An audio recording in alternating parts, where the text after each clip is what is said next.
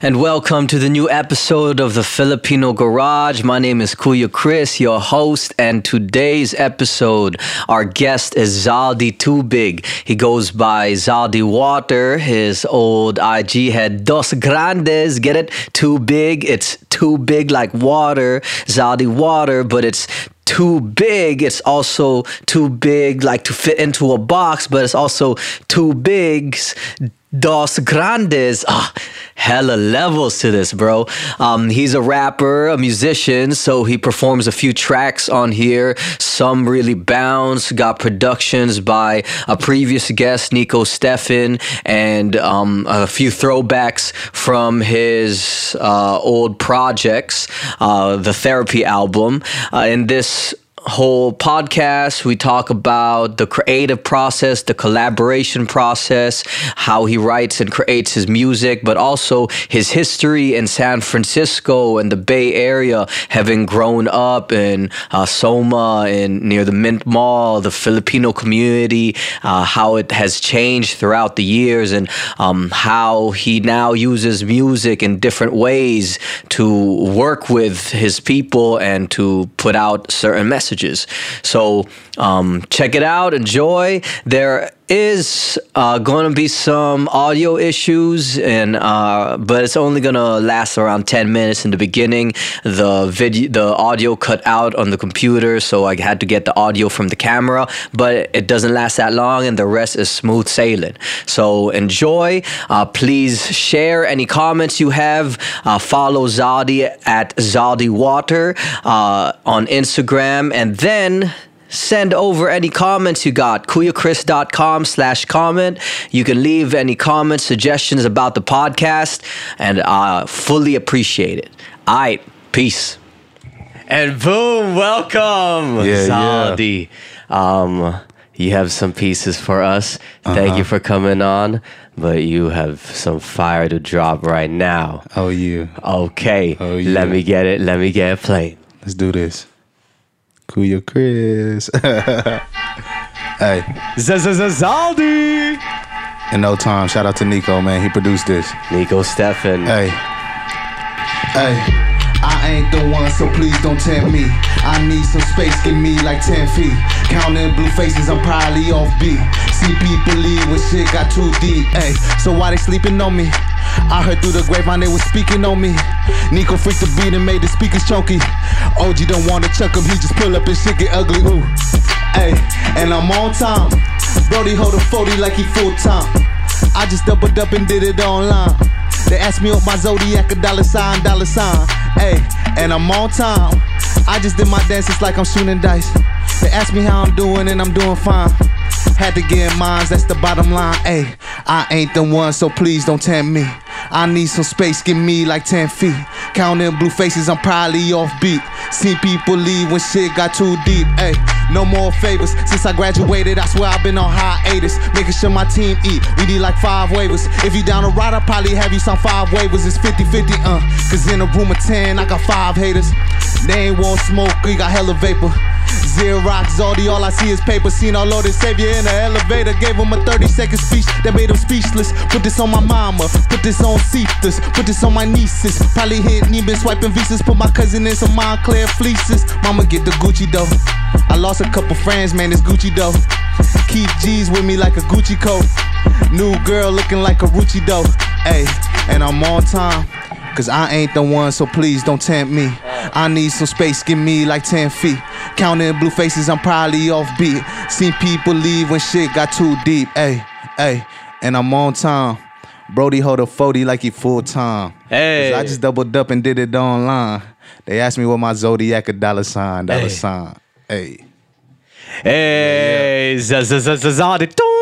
I need those little pads. Hell yeah. Going off. Can you tell me a story behind that song? Like how the collab process with Nico went, and what was your thoughts behind that song? So first and foremost, Nico is family. That's my brother. But that song in particular, those was for like my OGs, man. So I was just like, I was talking to like a lot of my OGs from my block. You know what I'm saying? it was, you know what I'm saying? We was just chopping it up, and he was like, I want to hear a song, you know what I'm saying? You feel me? That like, you know, resonates with me. So I was like, okay. Cause you know, he listened to Pac and stuff and all this, right? And then I was like, how can I make a song that resonates with him, but I'm still, you know what I'm saying, that resonates with the younger crowd too, which were like my little homies and my little nephews and stuff like that. So that's how In No Time came up. And it was just a beat that like the whole concept came from like Nico making the beat, and he sent me the beat, and it said In No Time, and I was like, this is, it was just meant to be, you feel me? But yeah. And you got your dance move on this one. I've seen your dance move in some of the man, so what do you call that? What do you call it? I be doing some random dance moves, bro. Whoops, Don't worry. I've been doing some random dance moves. This is one thing. You ever shoot dice before? No.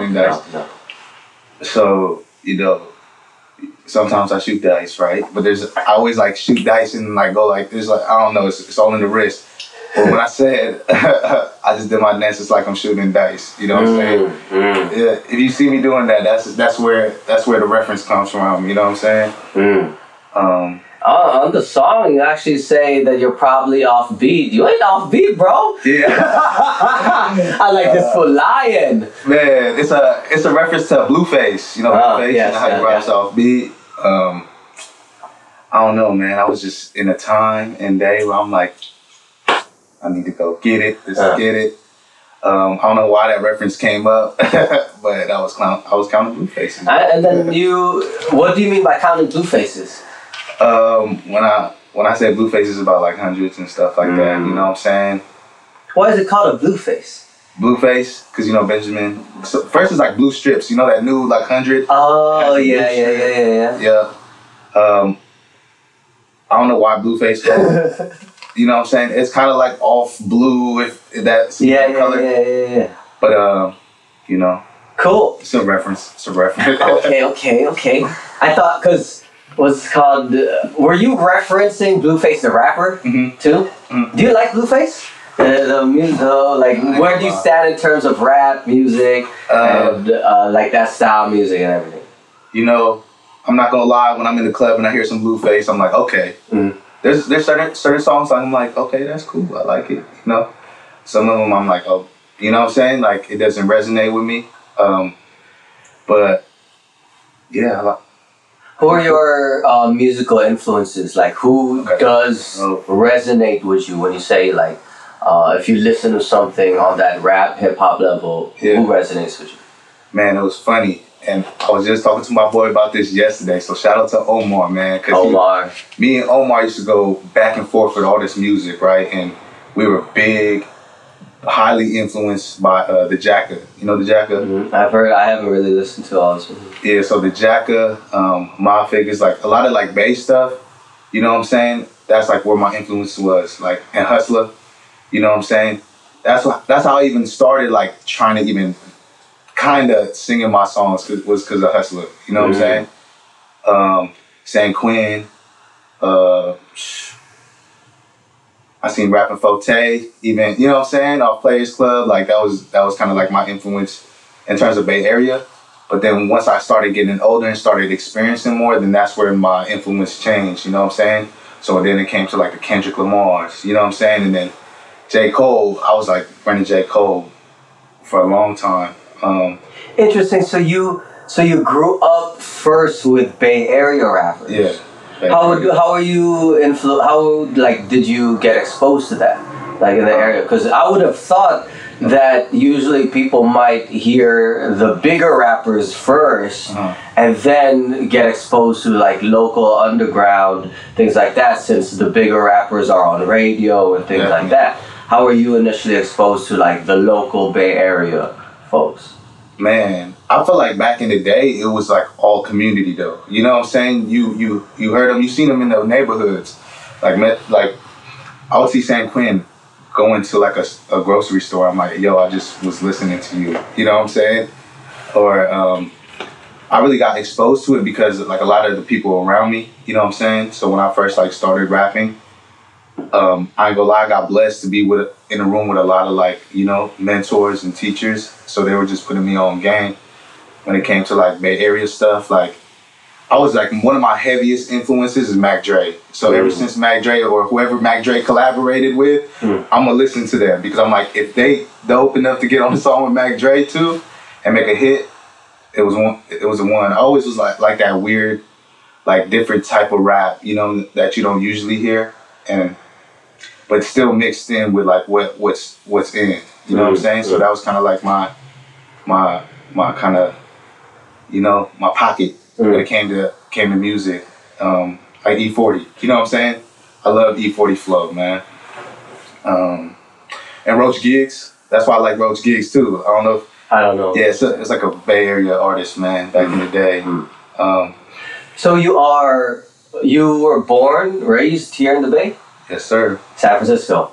You were talking when I saw you perform at Undiscovered about growing up like right down the street from there and like just walking up and down, and then it was like a blessing for you to be able to like perform right there in your neighborhood, right? Yeah.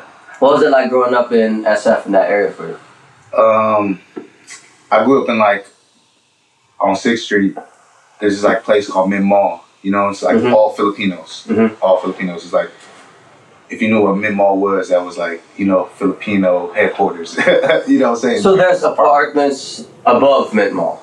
Right? Yeah, so Mid Mall, and then, so Filipinos do this a lot. They get the closest thing, and then they'll be like, it was right next to Mid Mall, so we called this whole thing like Mid Mall, and then the apartment right next to it. But you know what I'm saying? So it was like, you want a Mid Mall? Yup. Boom, go hit the things, little spot, get some food, and then go to the apartment. That was like, but I don't know why we called that Mid Mall, but just call the whole area. I didn't call it like the apartment in particular, but when I was like, oh, I'm going home, it's like, where you live at? Mid Mall. Yeah, it was like that kind of thing. Yeah, but, and that was around like what? When were you born? I was born in '94.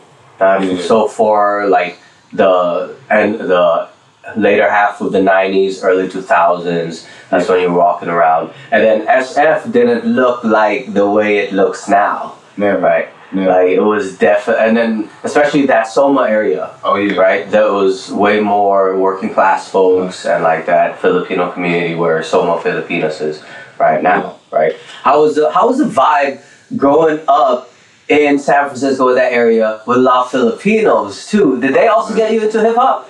Yeah. Oh, yeah. So, man, this is where I came from, man. It was just like still Filipino, like I said, Filipino headquarters. Let me double back. I'm sorry, I had a long night. Okay. Shout out though. This guy's birthday was a week ago. Right. It was on Monday. It was on Monday. Happy birthday. Yeah. So how old are you now? I'm 25. 25. Yeah. And then some of your homies gave you a little surprise. Yeah. A lot of the OG homies pulled up on me. Man, it was fun though. It was fun. But doubling back to the question, it was crazy because it was majority Filipinos. You know what I'm saying? Like what I heard was my apartment was like the hub for like people who went to war. You know what I'm saying? And came back. The World War II veterans? Yeah, for the veterans. And a lot of them were having families, so it was only like studio apartments made for like one person. But since they were having they were having families, and you know what I'm saying, it became a apartment for everyone, man. But sorry, what was the question again, man? Like, what was it like growing up in that area with hella Filipinos? Because just coming from my perspective, because when I moved here, it was down in LA and from the Philippines, right? And there was like no Filipinos. It was maybe like 3-4 other, like there was like 2 just down the street from me. So I'd find them, right? I'm like, all right, cool, Filipinos. Right, but then it was majority Vietnamese, Chinese, and Latino, and it was cool, right? I vibe with them, but at the same time, I only really started building community too with other Filipinos, Phil-Ams, once I got here to Daly City, where there's a lot more, right? But that was already what, like 2013, right? I was hella older, like 22, right? Yeah. So what is it like being in that hub of, and that's Filipino history, the World War II veterans. What's it like being in that hub and also being kind of surrounded with hip hop in that era and also like the Filipino community out in SF? Yeah, okay, cool. So in terms of like growing up there, it was cool, you know what I'm saying, seeing Filipinos and people just like you. I want to say cool, but I feel like it was a blessing. Like I got blessed to grow up around a lot of Filipinos and like learn the culture through, because I was born here. I wasn't born, you know what I'm saying, in the Philippines. My first trip to the Philippines was this year. What? Yeah. Oh, you went back this year? Yeah, this year. It was when? Like around All Saints Day. I forgot, what is that? No, not November. I'm tripping. This was before the summer. Before the summer. Before the summer, so around like April, May. Yeah, I think something like that. I don't know why I'm tripping off the dates, but I went there for like about a month. Oh, for family? For family, and I actually got baptized there. So yeah, so it was cool. You know what I'm saying? So my experience. Okay, so I'm gonna draw back to that. So my experience growing up was like, all I knew was like that Filipino culture, you know what I'm saying? And then it was like they branched out and there was a lot of gang banging going on and there was a lot of this other stuff going on that I was like, I was just in, you know what I'm saying? Accustomed to it when it came to Filipino. So in the early 2000s, is that when there was a lot of gang banging in SF? What was it? Filipino gangs? There was a lot of Filipino gangs, and then this gang was beefing with this gang, and you know what I'm saying. You can't Filipino gang against other Filipino gangs. Yeah, kind of. You know what I'm saying. But some some of them had each other's back. You know what I'm saying. It was more like neighborhoods and stuff like that too. So. It was like when I was growing up, it was like where I was from, I couldn't walk certain streets, or if they knew me from, you know, that I'm from 6th Street, you couldn't walk really. You could walk, like I really didn't care, but it was like, okay, you just gotta make sure if you ever get checked, you gotta handle yours. You know what I'm saying? So that was kind of the thing growing up, because I actually went to school. I didn't do the whole FEC and like Bessie Carmichael and stuff like that. I was relocated to like Tenderloin. So yeah, so it was more. So I went to Tenderloin Community School. After that, you know, did the whole like the Merrick Academy. So I was in like the opposite hood. So I always had to like, but you know, I made some friends there too. You know what I'm saying? It wasn't me really just banging. I was never banging. You know what I'm saying? So.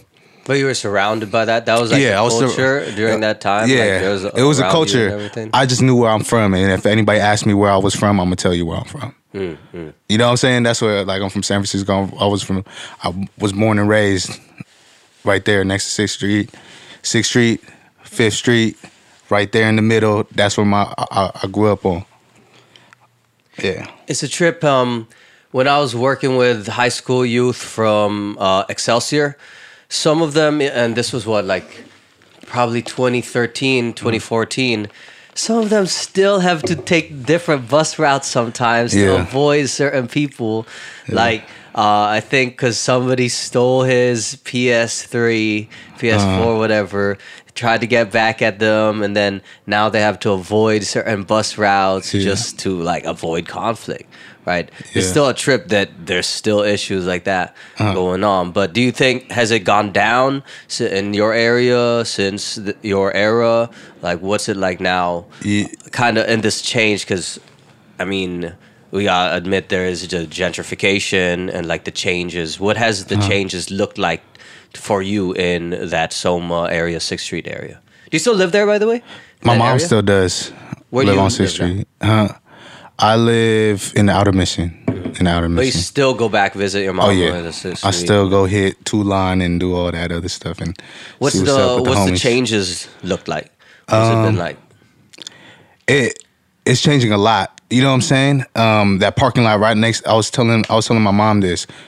The parking lot right next to Mint Mall is being changed into like I don't know what it is. I'm assuming apartment complexes, and the whole idea of gentrification is crazy because it really changed from like walking down the street, you see something new, like I don't know, man. It's deep. It's really deep, but it definitely changed a lot. There's not a lot of, you know what I'm saying? What was crazy is I seen this in my apartment building, right? Excuse me. It was rare if you seen somebody other than Filipino in the apartment building. Oh yeah, so it was that deep Filipino. Yeah, that's how deep like it was in my apartment building. But you know what I'm saying? But now I feel like it's half Filipino, half, you know what I'm saying? I seen some. I must have seen like. It was just weird for me to see somebody other than Filipino living there, and I'm like, and you have a job in the financial district, doing your thing, right? And I'm like, damn, this used to be like for, you know what I'm saying? Yeah. For the Filipinos who came to America, you know what I'm saying, and try to start a new life. Now it's being super changed, and I'm like, I don't know. How did your mama arrive in SF? Like, what was the whole story behind that? Man, my grandparents came out here first. Oh yeah? Yeah. My grandparents were very like, so we come from Masantol, and Where's that?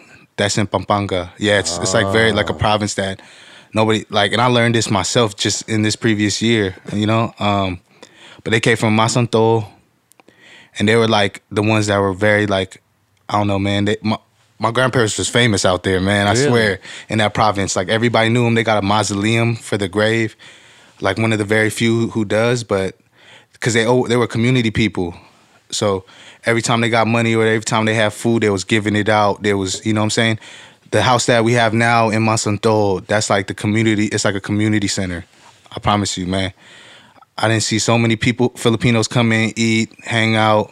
You know what I'm saying? And it's on the regular. It's on the regular. But they came and flew out and started working out here and started sending money back. Then once my mom got out of high school, she decided, aside from going to college, right? I don't mean to bust her out. I just got her out. my mom. Hey, I'm not gonna lie to you though. My mom is one of the smartest women I know though. Honor roll throughout high school. She can go back and just crush it. I promise you, man. That's where I got my wisdom and stuff. But she came over here and started working. And then all of her brothers and sisters started to follow. And then now I got majority of my family out here. But all in San Francisco. All in San Francisco, a couple in like Pittsburgh, the East Bay and stuff like that. Yeah. And then that's when you were born. Do you have siblings? I do. I got 2 sisters.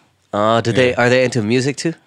Not really. Wait, are they older than you? Yeah, they're older than me. Did they get you into hip hop and things like that? No. They didn't get me into hip hop, but I learned a lot from my sisters just because of what they were listening to. So, like my sister, when CDs were popping, she got like Country Grammar, and I was like, damn, look at this. And I just, it was like what they were listening to. Because since they like try to big dog me and was like, we're going to play this CD. You can only play your stuff when we're not here. I'm like, are you crazy? I'll take that out. You know what I'm saying? As the youngest, you have to, as the bunso, you know what I'm saying? Sometimes that happens. So I'm like, bunso power, bro. but so stuff like that happened, man. And it was just like, okay, cool. But it was cool because one of my first CDs, I found All Eyes on Me in the alleyway.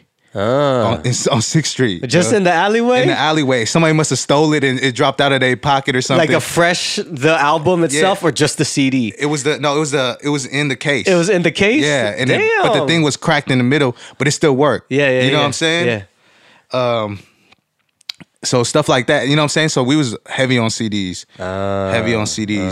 Man, I had so many CDs, it was ridiculous. Damn, I remember having the CD player. Yeah. Remember? And you walk around with headphones on, bro. Facts. But then when you didn't have the anti-skip CD player, you have to put it on a flat surface. Oh, yeah. Right? Because you can't really walk around with it. Right? And you're like, yeah, bro, play, man. And then when you get the anti-skip one, you can actually walk around with the CD player. Man, I remember that. Bruh, this was my technique. I was on the bus. I was like, okay, I can get like 2 songs in. Put it on my lap, bruh, and hold it like this the whole time, bruh, so I can slap it. Yeah. What were the CDs that you were bumping that you remember? Man, y'all gonna make fun of me, man. I was bumping like, so I was bumping that Pac CD heavy. So whatever my sisters, you know what I'm saying, got, because I was like, because it was also expensive. Yeah, it was super like expensive. $15 sometimes. $15. We used to do some like hood rat stuff, you know what I'm saying, and like get CDs, you know what I'm saying. But it was always like what's like, I don't know, whatever my sister got, it was cool, you know what I'm saying. Like, I don't know. I remember she got like a B2K like stuff. But you know what was crazy? Because you know how you had the anti-skip thing? What we used to do is get the CD player with the tape, you know, the tape deck, and then just record stuff off the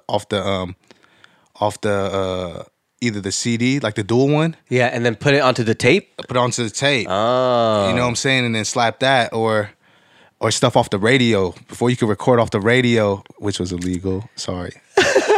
Don't put me in jail. But other than that, I don't know, CDs that my sister was listening to, and what was cool too was my older sister got me into kind of like rock-ish. She was like into that rock and like the alternative stuff. Yeah, the alternative stuff. My sister was like that too, bro. Yeah.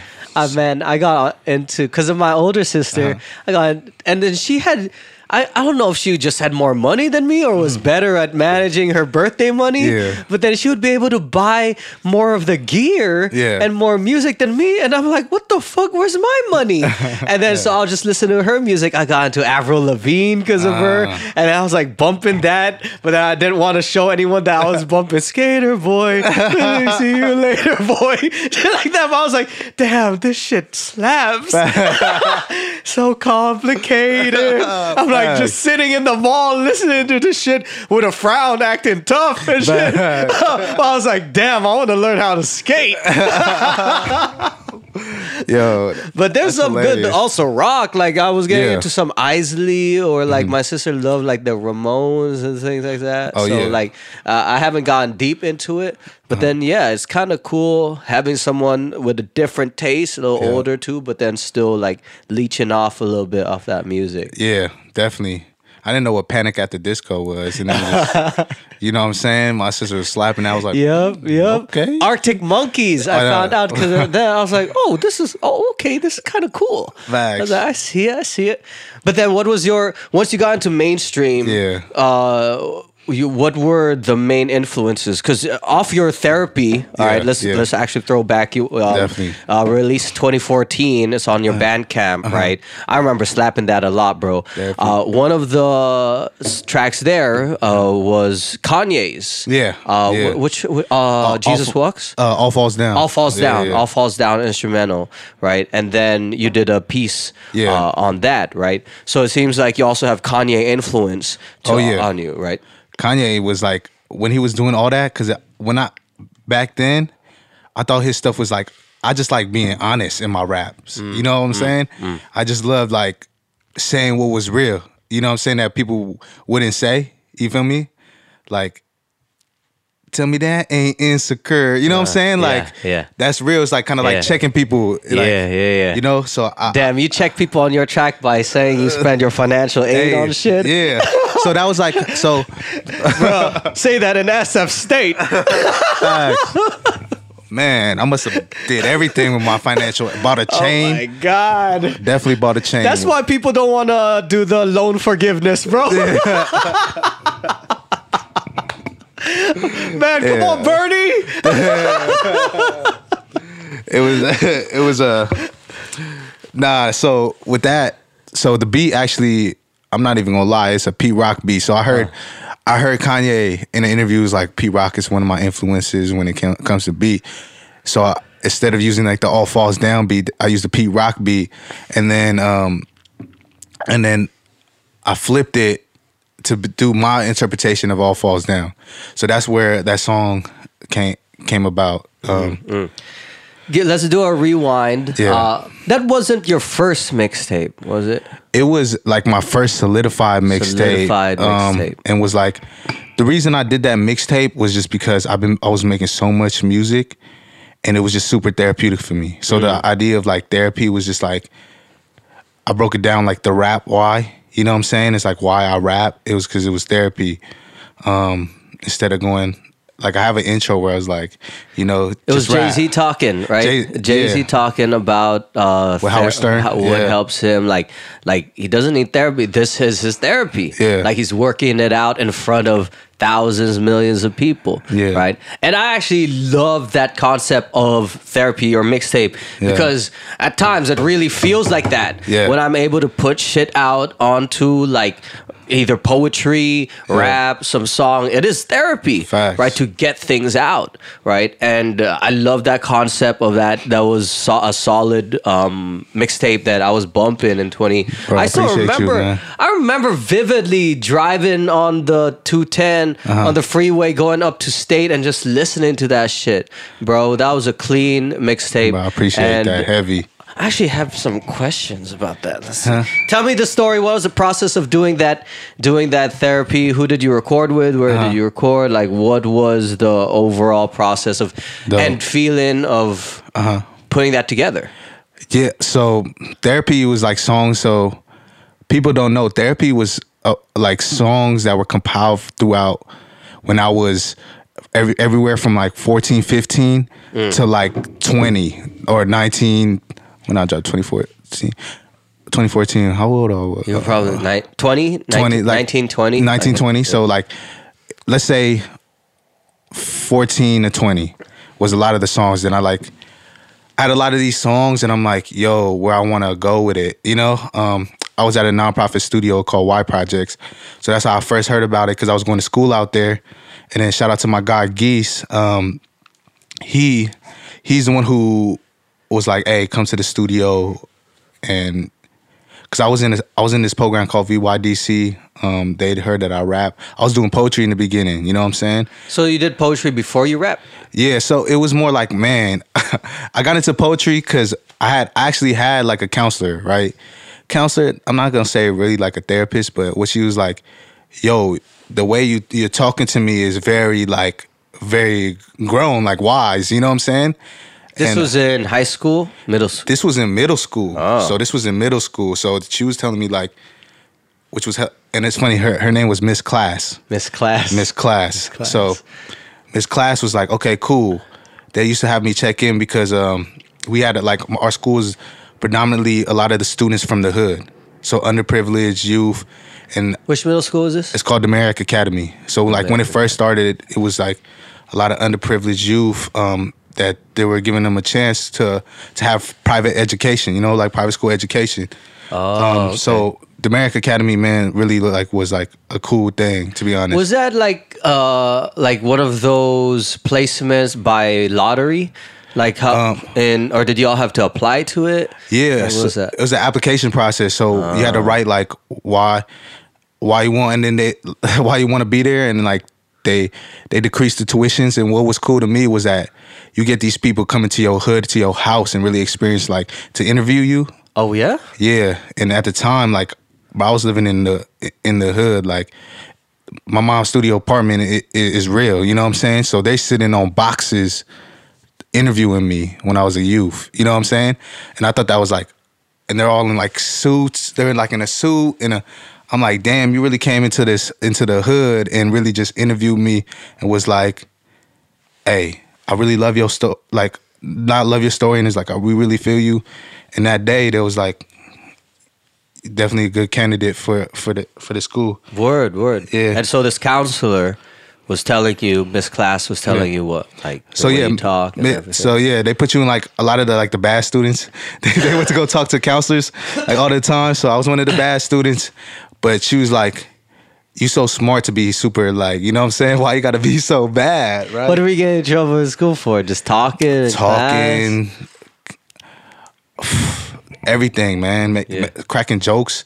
But I had those jokes where you just wanted to laugh, bro. Yeah. You couldn't stop from that. Even the teachers was laughing. That's why they was like, get out of my classroom. You know what I'm saying? Yeah. Because like they ain't that mad, but they can't let the facade of control get too out of control, right? Yeah, it got too out of hands at points. But yeah, Miss Class, she actually gave me she didn't give me the book, but she photocopied all of these books from like Tupac's poetry book thing. Oh, what? Yeah. And then she gave it to you. Then she gave it to me, stapled it, and then gave it to me. And I was like, damn. And then that's when you started writing poetry? Yeah. Oh. Yeah. And then, do you have your own poetry still? I don't. You don't? I don't really do poetry like that anymore. But you lost it? You didn't keep it anymore? Or you got hidden? Yo, Is it stashed somewhere? I just moved around a lot. You know what I'm saying? So if I could find my old poetry notebook, I might have to go talk to my mom, see if I can go through her stuff and see if I find that old notebook. But had a lot of deep stuff in it. Yeah. A lot of deep stuff. How did you transition from poetry to rap? When did you start rapping? Because a lot of my poetry sounded like I was rapping. Yeah. That's like literally, there was like, you know, you could put this over a beat. So when I was at VY, actually, I was like just playing beats and I'm like, I'm actually going to the computer lab and I'm like, I'm actually having, you know what I'm saying? This stuff. So how old were you when you were going to this other program? You said what, VY? VYDC. I was a high schooler. But so when I was in high school, I went like to 2 programs. So I had like VYDC, but I first started at Chalk. I don't know if you know Chalk, SF. No. Communities Heroes Advocating for Learning Kids. But it was it was on 6th Street. So, you know what I'm saying? It was cool because they not introduced me to rap, but a lot of like the big brothers over there was like, you know, were rappers. You know what I'm saying? From 6th Street, blah, blah, blah, and all this stuff. When I started doing shows, I was at VYDC. You know what I'm saying? So when it came to VYDC stand for? Vietnamese Youth Development Center. Oh. I'm not Vietnamese, but we all the same, bro. Yeah, it was like a lot of like the Asian descent and stuff, and we went there, and then they put me on my first show. Oh, so they had like beats, like computer recording equipment, things like that. They were more advanced, Oh. And then like a lot of the case I had a case manager. So when it came to like if I ever got in trouble and stuff like that, I would have to like report to my case manager. At VYDC. At VYDC. Oh, and then a lot of the big brothers, like you were saying, at VYDC were rappers. So no, at Chalk were rappers. So when I was done with the Chalk program, I went to VYDC because I did I got my first job doing like hourly job doing Maip.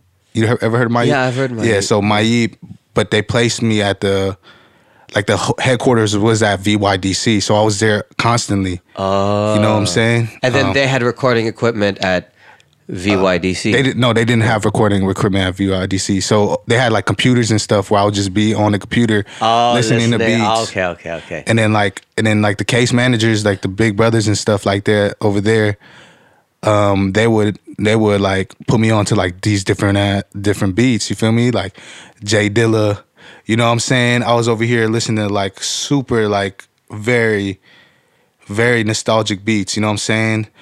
Like I learned Shook Ones just because of them, you know what I'm saying? And all that. And then once I did my first show, that's how I met Geese. I did it with VYDC, met Geese, and then he introduced me to Y Projects, and forever that, it was family, you know what I'm saying? How old were you when you did your first show? I have a picture of it too, it's so funny.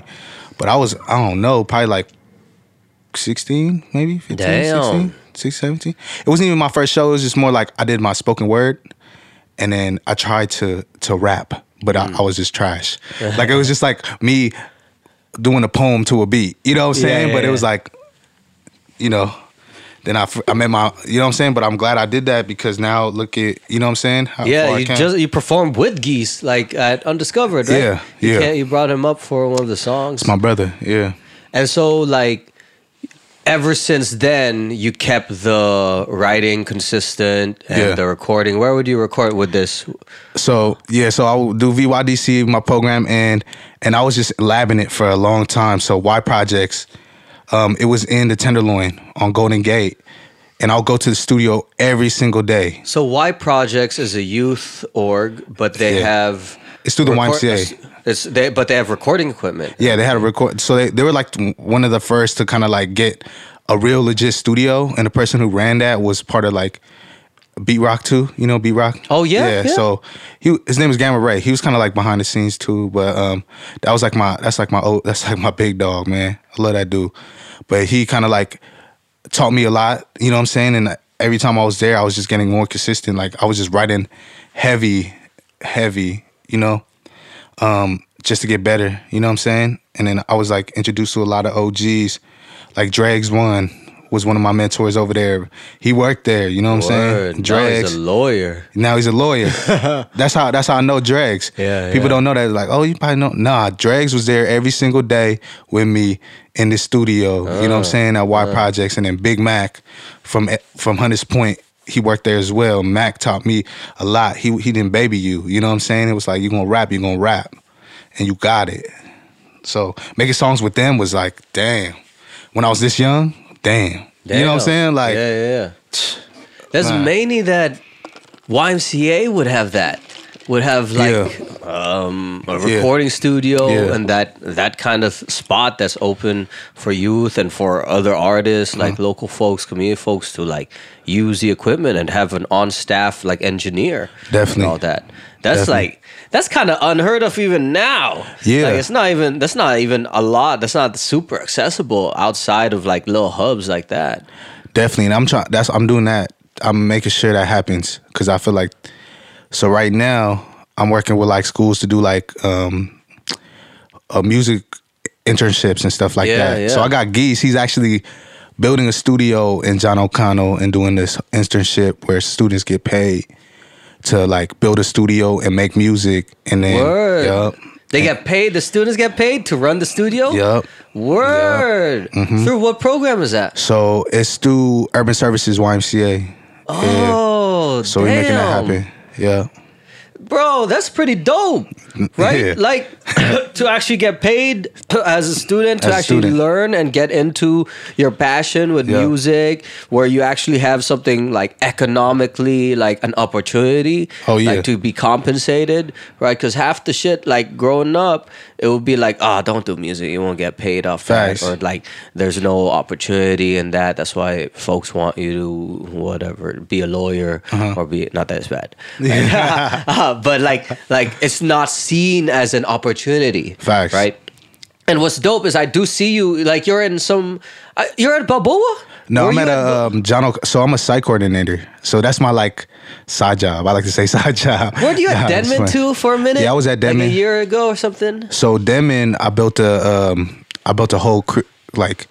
I had a full-on recording studio. I had a full-on screen print, silk screen shop, man. And then I had like a couple. I had a videography, photography lab, and a couple of. Why am I tripping off what it was? The Maker Bots, you know the Maker Bots. Yeah. And then you did this through. I did this through Urban Services, YMCA. So it kind of like double back in the future. You know what I'm saying? I was part of Urban Services.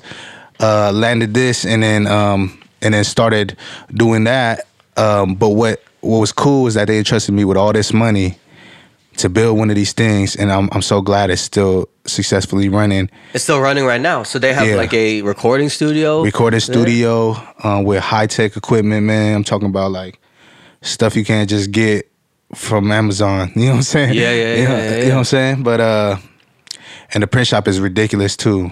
And the students are running it? We have a new person running it since I kind of got like a little promotion. But she's still running it, and she hits me up like a couple times too to see. So is that like she runs it, but the students have access to like use it and like learn how to use equipment? So when I was there, I was getting like, it's kind of messed up, man. I got a lot of the kids who were big troublemakers. I'm talking about like the biggest trouble, cut class. You know what I'm saying? All of this other stuff. You know what I'm saying? I'm not gonna say troublemakers, but they were lost. You know what I'm saying? They came to the studio. I guarantee you, man, that was the first time I ever seen them really focus on really writing and trying to be like, does it sound good? Does it sound like very invested in what they were doing? So what I did was like I just had an enrichment where I'm like, yo, y'all want to be here or y'all want to play around? So if you're gonna be here, you're gonna write. You know what I'm saying? Made a lot of songs with them kids. Dope, bro. Yeah. Like, so I was at Denman for 2 years because of Pep. Yeah. Right? And then I felt like there's definitely like I don't want to call them bad kids, right? Yeah. But it's just that the classroom environment is not the best space for them to like fully express themselves, especially the funny ones, bro. That's why I was laughing at you about the ones who are funny, and I'm laughing at their shit. I'm in the front of the class giving a lecture, right? And they say some shit that I'm like, oh, that shit funny, right? But I have to stay on track with the syllabus, right? And then I kind of like talk to them on the side, but I'm laughing, right? Talking to them, but we can't have them just blurting whatever in the middle of the class for the other folks, right? But I want to engage them in other ways. So it's dope to hear, right? There should be other avenues for them to really express themselves and to grow and to like find whatever passion, right? And it's dope to see. I hear from you like this big full-on circle, right? From being someone who attended these programs as a youth, found opportunity, and now you're helping facilitate those spaces and then also like supportively challenge these other youth, right? Who be going through like similar, or maybe they have, they want that outlet, right? Oh, yeah. So that's dope. Oh, yeah. And where are you at right now? So I'm over there at John O'Connor. I'm a site coordinator over there. What do you do? Do you do similar things? So similar, like, so basically, I'll be like running a team. I got a little team, you know what I'm saying? So for the after school, it's like I'll run this like teen center / and then we got a personal trainer, MMA fighter, Carlos, who runs the fitness lab, and then we got tutoring. These are after school programs? Yeah, this is an after school program. Yeah, so we got the whole thing. So I'm like running all like the team, but also I'm in there like at the teen center, really like trying to. You know what I'm saying? I'm just with the youth. I'm just engaged with the youth. John O'Connor, is that a high school? It's a high school. Yeah. So I kind of leveled up from middle school to still the same though. Still the same. Still childish. Youth work and all that. For sure. Can we have you perform your second track? Yeah, let's do this. Okay. Got you.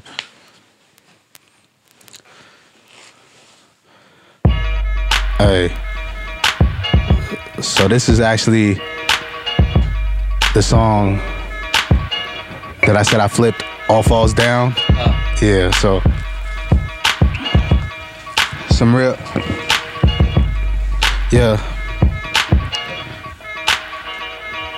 Hey, I ain't ballin' till I got my mama crib and shit. I do it cause my daddy wasn't here and shit. So I don't wanna hear your shit, cause I be working 9 to 5, suit and tie for that minimum wage, man. We tryna get paid, but it seem out of range just to drive in the Range Rover.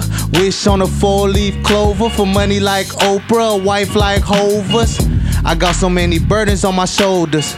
My uncle think his life almost over, so he sipping on the 40 O's as a Cobras. I don't think he spent one night being sober. Damn, my teacher asked me what I want when I'm older. Opportunity knocking at my door like Jehovah Witnesses, and y'all my witnesses, cause I'm about to wrap it up like these Christmases, yeah. Hey, so when it falls down, who you finna call now? Calling my tita. Come on, come on, come on. Hey, so when it falls down, who you finna call now? Hey. My girl just left, I still didn't pay my rent. On top of that, man, I lost my check. Looked under the bed like where that shit went. Fuck, I need that check so I can buy some Jordans, man. Yo, I'm so hard-headed. Instead of buying food, I went to buy me some shoes. Like 300 on the feet just to show I have heat. 400 on the belt to perceive I have wealth. Couple racks on the chain just to show them the pain now. Shorty's hollering where the ball is at. Man, I feel like Kanye, but I should be ashamed. I spent my financial aid and more. Now I'm back to the trap. Back to the back of that welfare line. Probably sell some crack. Put my soul in the rap. Make a milli off that. Sell my soul, hell no. Cause I won't get it back. You feel that? Yeah. Ay. So when it falls down, who you finna call now? Come on, come on, come on. Ay. So when it falls down, who you finna call now? Hey. Southside, we gon' set this party alright. West side, what? West side, hey. Set this party alright. One more time. Southside, Southside. One more time. West side, West side, West side. Hey. Alright, man, I promise. She's so self-conscious. Got no idea what she doing in college. The major, she ain't making no money. Alright. Look at her funny. Yeah. Tell me that ain't insecure. Hey, shouts, brother. Right on, bro. I actually have a question. Yeah. From the Therapy album. I forgot which track it is, but you said 5 times almost died this year. Yeah. Remember that? Yeah. What was that? Why did you almost die? I got into a lot of experiences, man. You know, everything from like I got into like a car crash. You know what I'm saying? Where the first time I was like, man, why is my mouth bleeding? You know what I'm saying? It was scary. It was scary. You know what I'm saying? Been a lot, everything you could think of, man. Coming to like violence and, you know what I'm saying? And being a part of a lot of like activities that I shouldn't be in. What year was this? It was damn, it was a lot, man. Like everywhere from like ever since I left my parents' house or my mom's house, it was just all downhill. You know what I'm saying? It wasn't downhill, but it was like it was a majority of my inspiration for therapy. So when I left my house, so like when I was 18 to 19, that was kind of like the year where I was like, I'm an adult now and I got to start doing stuff. So I was doing a lot of things that I feel like I shouldn't be, you know. And I moved around a lot. So everywhere from like, so I was on 6th Street, moved. I actually lived up the street from here. I had a little room on Gellert right here. Oh, what? Yeah. With a family friend. And then I moved out to Pittsburgh. Damn, you went all the way to Pittsburgh. Pittsburgh Bay Point. I was living in like the projects out there, like Bailey's. Moved to like Willow Cove, and you know what I'm saying. And double back. Why were you moving around? Like, why were you moving around? What was like the impetus to leave home and then? In all honesty, I was tired of sleeping on the floor, man. You know what I'm saying? Like, to be honest, I was like, I'm grown. Like at that time, I was like, I'm 18. Why the hell am I still sleeping on the floor? You know what I'm saying? Like, I don't understand. I didn't understand it until like, you know what I'm saying? I wasn't blessed with a room or a bed. You feel me? So I was like, I wanted that. And I was like, the only way I felt like I will be an adult and grow up and like change this lifestyle was if I went out and went to go get it. So that was kind of like my motivation. And my mom, she wasn't mad that I left, but it was more like he's an adult now. There's something he had to go through to be a man. So. In the song, I remember when you performed this also, right? When you answer your own question of who you gonna call, you mentioned your titas, Lola, right, and your mama. And my mama. Right? And it's all these women in your family, right? Definitely. Definitely. How has throughout the years your relationship like evolved with your mama and these women in your family, like from leaving, right? Initially like leaving, and that impetus is kind of like, yo, let me make it on my own. Facts. But then at least for me over the years, like I realized how much I actually rely on my mama. Like sometimes now when I'm stressing, I'm like, I have to talk to my mama. Facts. Or when I feel anxiety, sometimes I'm like, Mom, all right, da da da da da da da da, and then I have to like logistically like say things, right? And then it kind of brings it back, right? But it's only evolved after this initial like rebellion kind of, right? But how has it evolved for you? And it seems like a lot of the women in your life. Definitely that's like, man, I grew up in like majority women household. You know what I'm saying? My 2 sisters and my mom. So it was like a lot of it was like when it came down to it, I'm like with my cousins, you know, they're all males and stuff like that, and we was just the testosterone was high. You know what I'm saying? But in terms of like So what I didn't realize when I was younger was that my mom did a lot. You know what I'm saying? If it wasn't for me, I went to a private school. You know what I'm saying? Purely off that, I was in a payroll program, extra opportunity program. It wasn't for that, my mom filling up that application, I wouldn't have gotten the education, you know, that I got now. So I honestly, like, I wasn't there, even though my mom didn't say a lot of things and she didn't really, like, my mom is the toughest person and the smartest person I know. You know what I'm saying? You can go around the corner and try to spook her. You know what I'm saying? Like that. And she won't budge. I promise you. Yeah. Everybody know her in the neighborhood like as Mama. So, and that's her nickname. Yeah. Mama. Yep. And if you go to my apartment and be like, hey, where's Mama at? Where's Mama at? It's my mom. So my mom was I don't know. She was a role model because she was very, very tough skinned.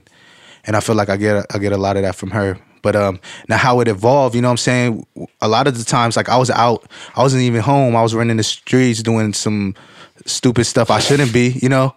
But every time I got either, like, arrested or, you know what I'm saying, got in trouble, guess who I called? I called my mama. That's why I said that, you know what I'm saying? Because, like, when I got in trouble, man, I remember I got, like, technically detained, you know?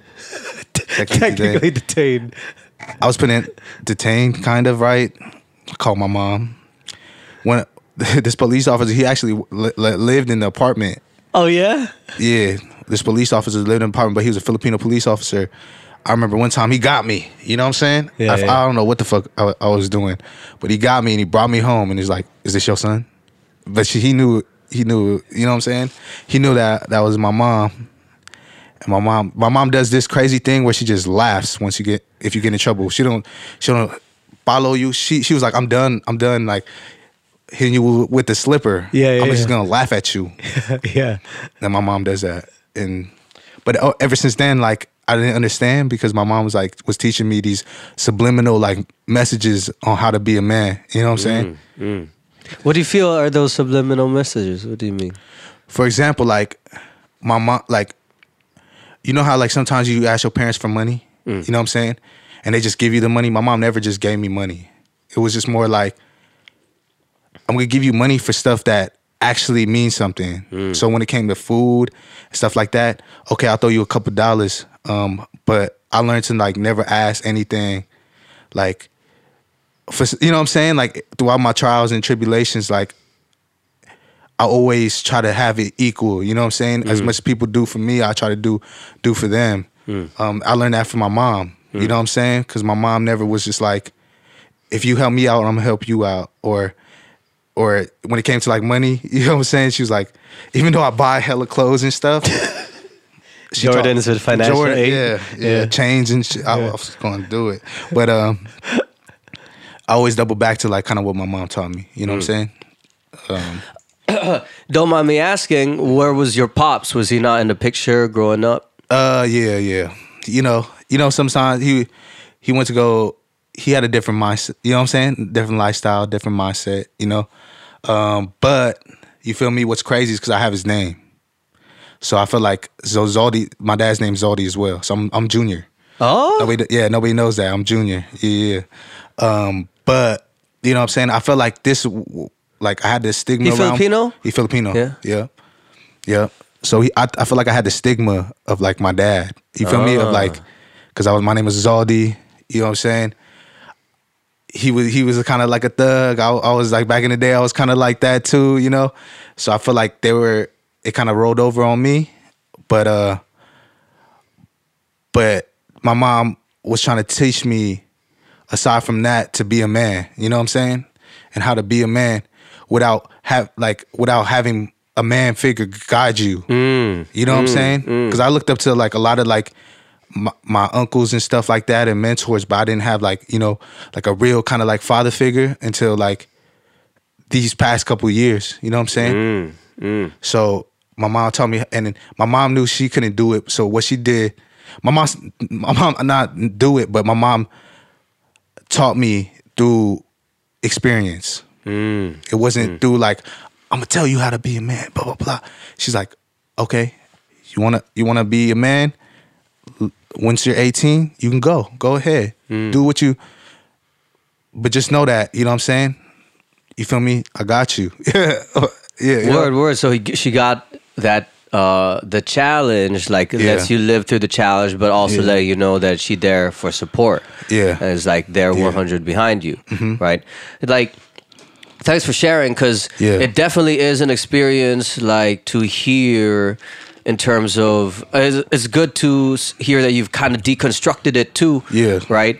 And especially like the experience of not having the quote unquote male role model at home, right? But to see that you've kind of understood, that you've learned even through your mama, even if she's not like this male role model, right? But then also in recent years, you said you've been getting more of that father figure in different ways. Not necessarily like father figure, but like mentor, like that. Yeah, male role models. Yeah, a lot of that, and it comes in different waves, man. Like I was talking to my little nephew about this. I was like, advice. I could take advice from anybody, right? But what really sticks to me is like using that advice, right, and see if it works out for me. So in terms of like, for example, like I talk to my cousin on a daily, you know what I'm saying, and he an OG, like he been in the game, been in and out of jails, but still has like that wisdom, you know what I'm saying, to like be like, don't do this or don't fuck up, or it's all about how to get a bag instead of like all this gang like, you know what I'm saying, being hood and investing in not making money and all this other stuff, right? And who I am as a person. Then I have like people who are CEOs.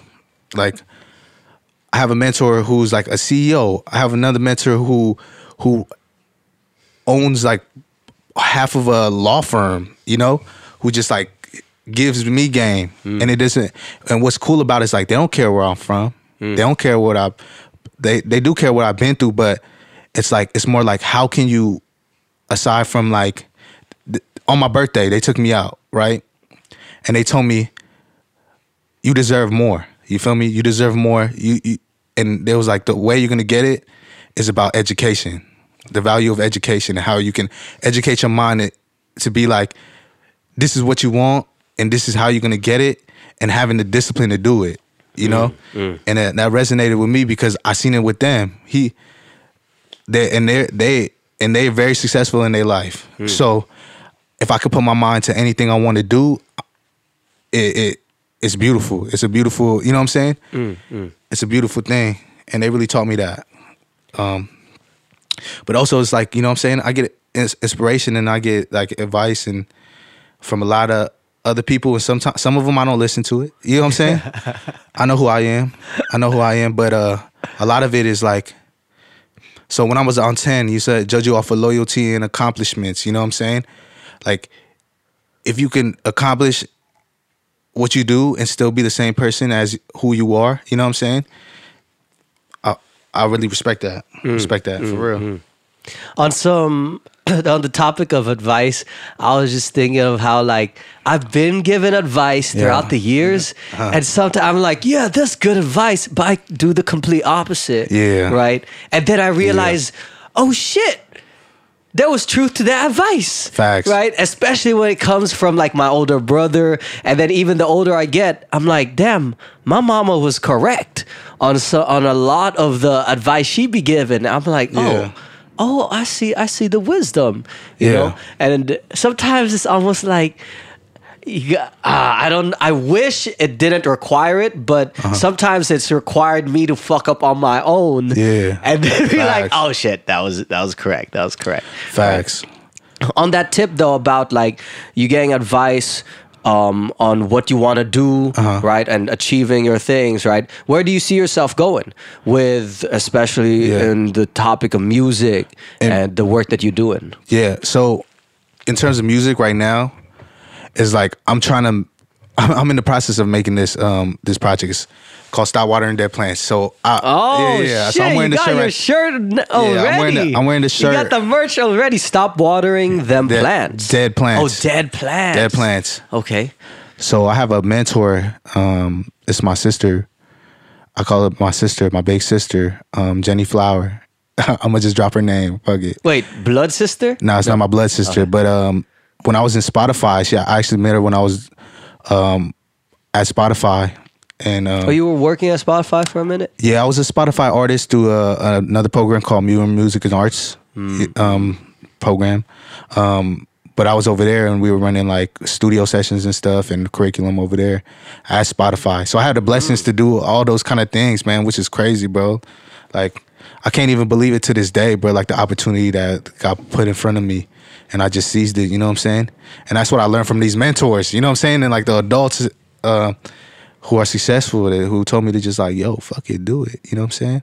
But anyway, my sister, I remember I had dinner with her and this quote really resonated with me. She was like, because she's very successful in what she does, you know? And what she told me was, you just got to stop watering dead plants. Like, the people who don't want to grow with you or grow around you, you know what I'm saying? Are the people that you know what I'm saying? It's like cutting dead weeds. You feel me? It's just a burden. So it wasn't, I took it to another level where it was like, I got to stop doing the habits that I'm doing in order for me not to grow. You know what I'm saying? Like, I was doing some like stuff that I shouldn't, like all these other bad habits where I'm like, that were taking me to a wrong direction. So I took it to that level where it stopped watering dead plants. And a lot of it is just like me growing as even an artist, you know what I'm saying? And how I grew as an artist. And my last name is Water. So, you know what I'm saying? Like, it took a lot to like, you know what I'm saying? It really just like came together. Wait, what's your actual last name? Water? Tubig. No, like actually? Yeah. Damn. That's my actual last name. So your actual full legal name is Zaldy Tubig. That's a fucking stage name from the jump, bro. That's what I'm saying. See, that's what I'm saying. I got blessed. I really got blessed, bro. Like, I used to never like my name, bro. Really? I used to hate my name because I used to get made fun of like all the time. Got bullied and shit just because of my name. From the last name? Zaldy Baldy. I get everything. Too big. Your belly's too big. But guess what, bro? I learned how to fight throughout those years. You know what I'm saying? Bro, what the fuck? I was gonna ask you like how you got your stage name of Zaldy Tubig. I thought that was when I first saw that Dos Grandes. Dos Grandes. Right? I thought that was. I was like, oh, that's a good stage name, but that's your actual family name. That's my family name. Word. Yes, sir. Yes, sir. Oh shit! I've never met a Tubig, bro. Yeah. Damn. So my last name, yeah. So it's Water. Yeah. So that's where you're getting this idea of stop watering dead plants. Okay. Cause man, that's why you see me Zaldy Tubig 2 drinks. No, Zaldy 2 drinks. You feel me? But it's making sense for me though. You know what I'm saying? Like throughout my life and traveling, going to Japan, going to London, Philippines. Yeah, you just performed in London, right? I just performed in London, and it was just like, and I sold out in these shirts, and people like the message resonates with people. You know what I'm saying? So my biggest thing is like when I make music, is people gonna fuck with it because it's on the tip of me telling my story. It's on the tip of me like making music for me, but when I share it, people love it. Which I hope they do. You know. When you make music, where's your mindset when you're in the studio, right? Like, do you think about the receptivity of the music, or do you focus on like what you fuck with? Like, where's that mindset? Or is there a balance when you do that? What's your studio mentality? That's a good question, bro. I love that. I love that. So my studio mentality, man, to be honest, is like what I'm feeling at while I'm in the studio.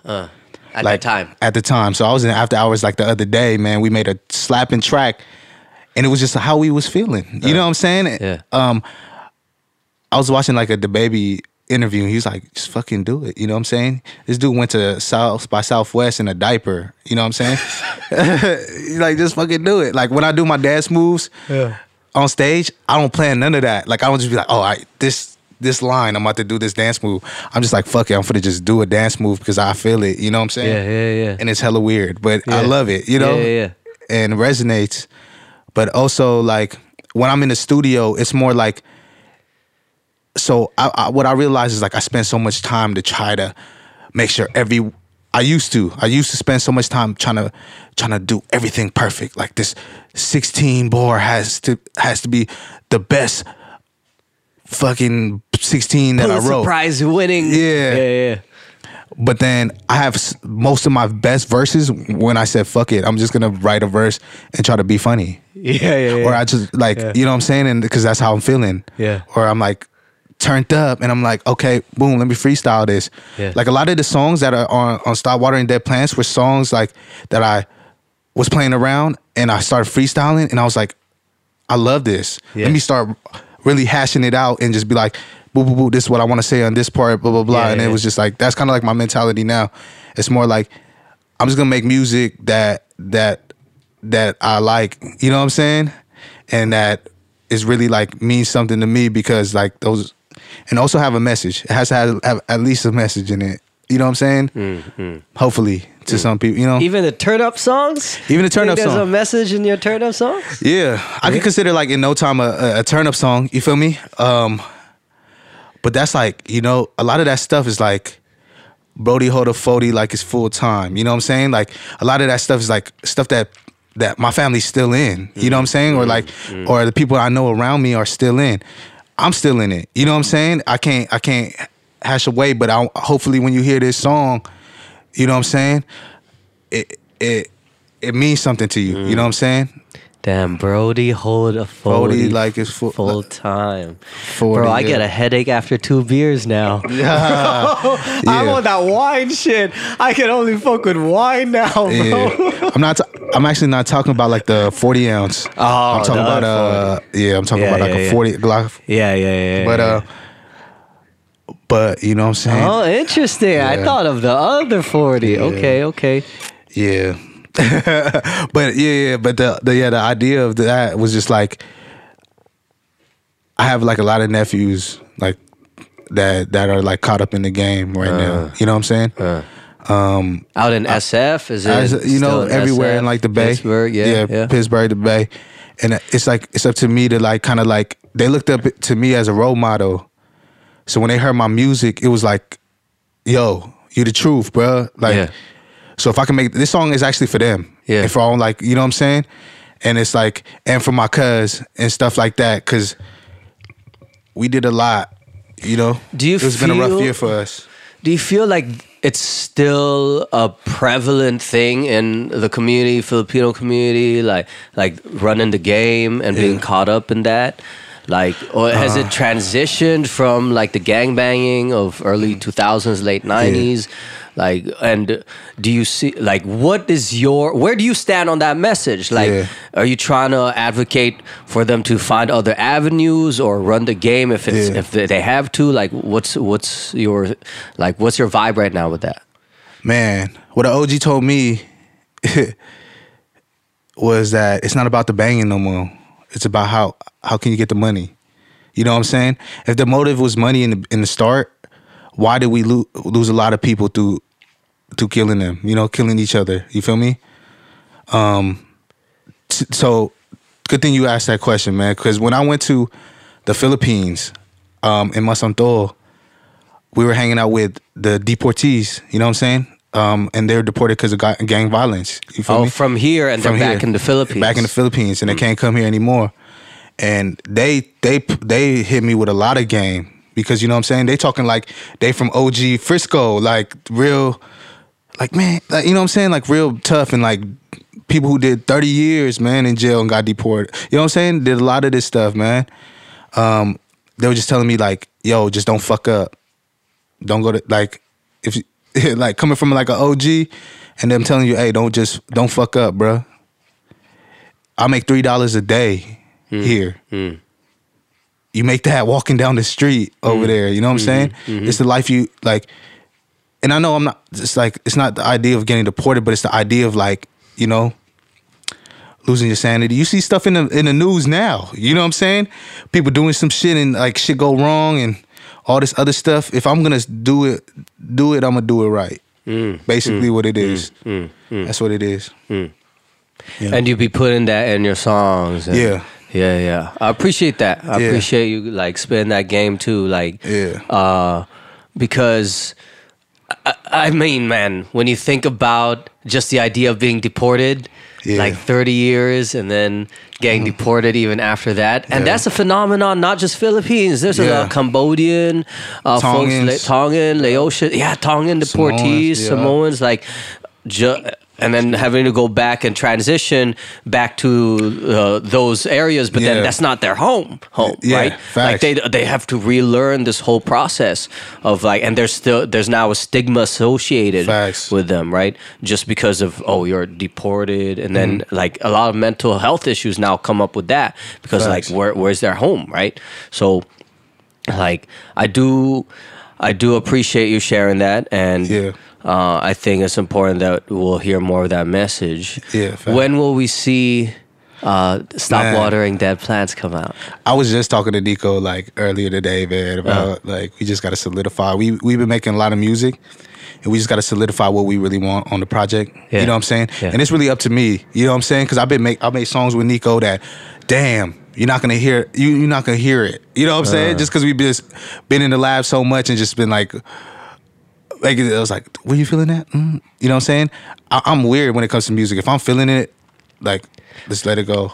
So you got a lot of songs that you won't release? Man, I got a hard drive of like songs I didn't release from back in the day. But it was all practice though. You know what I'm saying? It's definitely like, or maybe I'll use, you know what I'm saying? It's all about making the craft better than anything. You ain't gonna do a Kendrick Lamar Untitled out with all the unreleased, bro? Damn near shit. if it's in the stars, man. That is what's mainly when I hear when I talk to other musicians that are deep in their craft, like some have hella like a catalog of unreleased shit. Right? Facts. Just like a catalog of like, yo, okay, you put in the work, but they're very intentional about what they release and when and everything like that. Right? How do you approach collaboration? Because now it sounds like you were building a lot with Nico and the work there. Like, how do you approach like the creative process with other people? Because sometimes it's also very different from person to person, and then sometimes actually it's like a clash, right, with creative minds. But other times it's like chemistry, right? So what's your mindset when you go into studio, when you collab, and all that? Definitely. You know what it is? I gotta hang out with you, be in the studio and see. You know what I'm saying? If it's like a good flowing, you know what I'm saying? For example, like, I don't know, like when it comes to features and stuff, like people could always send like the stuff and like I could always get on it or whatever, not even knowing the person fully or being in the studio with it. Yeah. But when it comes to like features that I really resonate with, like for example, like D1, right? I'm in the studio with this guy. You know what I'm saying? We're going to Jollibee, getting a C2. You know what I'm saying? C2. Bro, tell me, I just came back from Jollibee last night. Why'd that shit hit home? A Jolly hot dog and a fucking 2-piece chicken with spaghetti, bro. Oh my God. I didn't even pull out of the parking lot. The Jolly hot dog was done. You feel me? But that's like, you know, it's like those like little things, man, with the homies, bro. It was just like make it even better. You know what I'm saying? Like, and it just makes you want to be better. And like with Nico, when I first linked up with Nico, he hit me in the DM. He said, "It's about time we make music, bro." I was like, I took my ass to Bart, went to Union City, bro. Kicked it in his crib. First time meeting him, he invited me to his house, which is crazy. Damn. So ever since then, that was family. But that's Oh, what are you gonna say? But that's how like the collabs that I like. That's, you know what I'm saying? That's how it starts. What's it called? Well, bro, my mind just blanked. Bro, I'm like, I had something. I think that's that transition where my mind was like, "Stop talking, motherfucker," and have him perform another song. Because we got on this tip of talking about music. Might as well showcase the music instead of talking about it. So I've got a track here, "Summertime Anthem." Oh yeah. All right. So I'm gonna play this and have you bless the mic one more time. Got you. Yeah.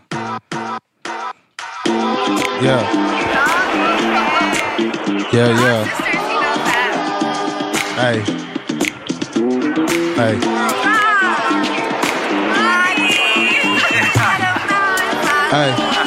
Hey. Hey. With my summer love posted in the cup, cause it's hard to spread love if you ain't build trust. If you talking about funds, let's have lunch. What you proposing to me don't really add up. Hey, mess with shorty cause she nice for what? Don't like a friendly female like a nice enough. She got career goals, better wipe it up. Place that ass in that sundress, baby, fuck it up. Big blues, oh yeah, I need big blues. I'm tryna U-Haul ball, I'm making big moves. Don't like your attitude or your issues. Hit a big oos and he slid through. Big dog, what's a pimple to a shih tzu? Big trips, passport, need more tattoos. Why you cut them off, man? Cause I had to. Grind days doing big shit, no bathroom, too big. I do this, roof Chris got 2 chicks. Both strip, knew this, ayy. Had to chase a bag, no excuses. Had to make a plan and execute it. Still in the scraper out the window going stupid. Still made music for the fact it's therapeutic, ayy. Off of bread but it made a movement. Had to be careful who I move with, it's real though. Alright, yeah. So this verse, I actually put this in just for like the shows and stuff. But shout out Miles, shout out Savage Mind, shout out to Nico. But I'ma do it, I got you. Hey, go.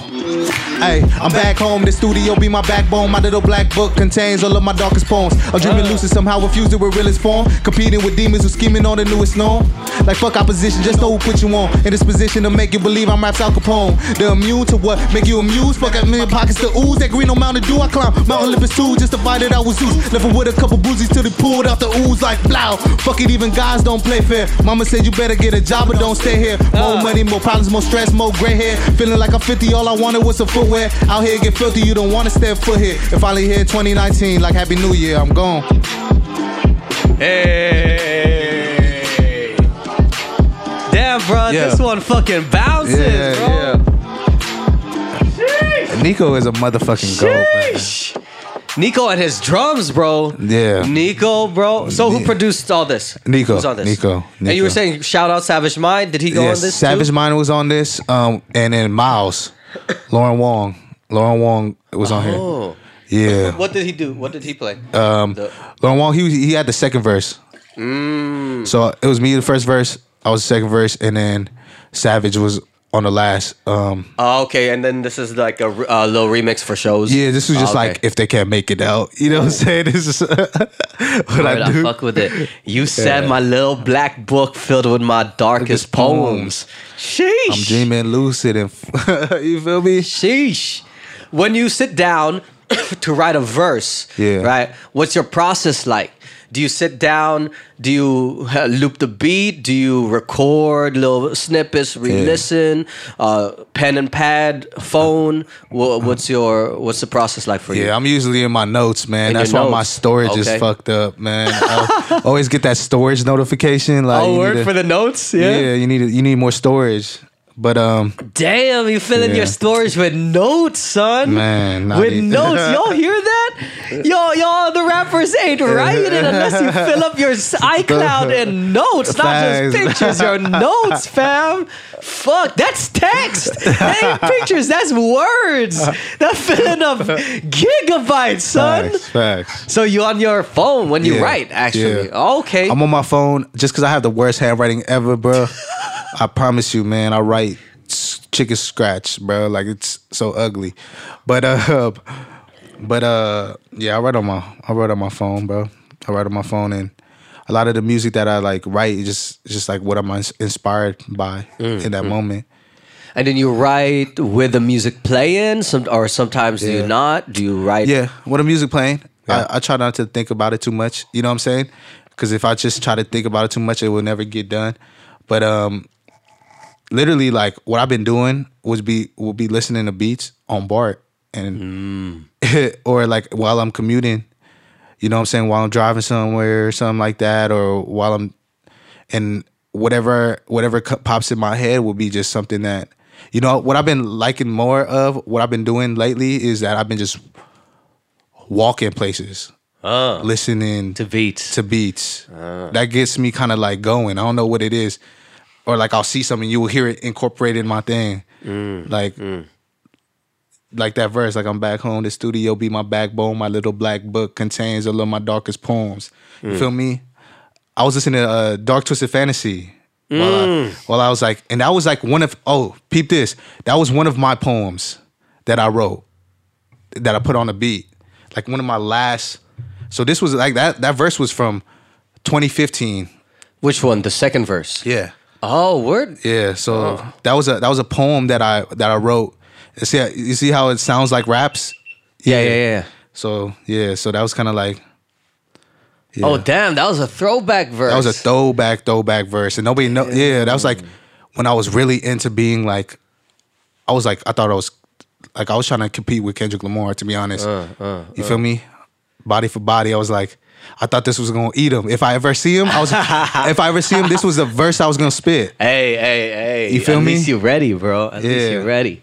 When you said My Beautiful Dark Twisted Fantasy, you referencing Kanye's album? No, it was just like, darkest poem. I was just like thinking of like, but it was like the record was there. You know what I'm saying? And then that's like how I pulled from it. When I was writing this, for I forgot what it was. It was just some stuff that I think it was like for like a poetry slam or some shit. You know what I'm saying? Did you ever do Youth Speaks? Yo, I was supposed to. I got a lot of friends, but I don't know if it wasn't for me at the time. But you did a lot of spoken word. Yeah, I did a lot of spoken word. Oh, interesting. Not a lot, but I was always just like hella low key with it. Yeah. I didn't like performing when it came What's to spoken funny, I don't know if it was the circles I was with way back, but I remember like I would be around people who loved hip hop, but would cap on spoken word. Yeah. Until I came more so to the Bay, and then a lot of the folks that I be running with who love hip hop also have a background in spoken word. Like Facts. More so here than when I go to other spots. Like when I was down in LA, I remember a lot of at least my age were all into like if we do the mainstream hip hop, right? Facts. Back when it was 50 Cent, Kanye going at their thing and all the releases. Yeah, they love hip hop and everybody was like, all right, poetry. Yeah. Right. But what's dope to hear and see, like a lot of the homies out here are deep in the poetry game too. And also hip hop, right? So we see like a different relationship with poetry for some reason out here in the Bay. Yeah, I feel like, man, if you rap, you know how to write a poem, man. It's just, you know what I'm saying? I loved Kixi Siete. Have you heard of him? And then one of his pieces was rap. RAP, rhythm assisted poetry. Yeah. And that's what made me, I was like, word, that's what facts. it is. Yeah. That's facts. For a homie like me who's really offbeat usually, when I have a loud instrumental with the drums, I can write that shit. Facts. Right? Facts. And now I'm like, oh shit. And then especially if it has hi-hats, right? Just where it's consistent. I can get off the beat, but it sounds like I'm on the beat because the beat comes every single eighth note, bro. 16th note, so it sounds like I'm on some jazz shit, bro. Like, oh shit, that's the magic, bro. That's the magic. Rhythm assisted poetry. That's what it is. Yeah, bro. It's like, I don't know. So when people told me my poems sound like raps, I was like, fuck it, I'm gonna start rapping. Yeah, but I feel like Tupac made it cool, bro. You know what I'm saying? Keep it 100, and it's like if you took off the beat from the actual lyrics and you went up on stage at a spoken word thing and you said it, you know what I'm saying? I feel like people will take it as a poem, right? Yeah. You know what I'm saying? Like, but there's a certain cadence. Different cadence. Cadence. For example, like a soliloquy, right? That's a poem. It follows a pattern. Yeah. Even Dr. Seuss type shit. Yeah, Dr. Seuss. You see that video of Migos rapping the Dr. Seuss book? And it's smack, bro? Yeah, I was like, what the hell is this, bro? It sounded like if you put rest on... my case. You rest my case. Nah, you're right, bro. It's like... And it's dope. I think there's just a beautiful energy about the Bay Area, right? With its creative and appreciation for creativity.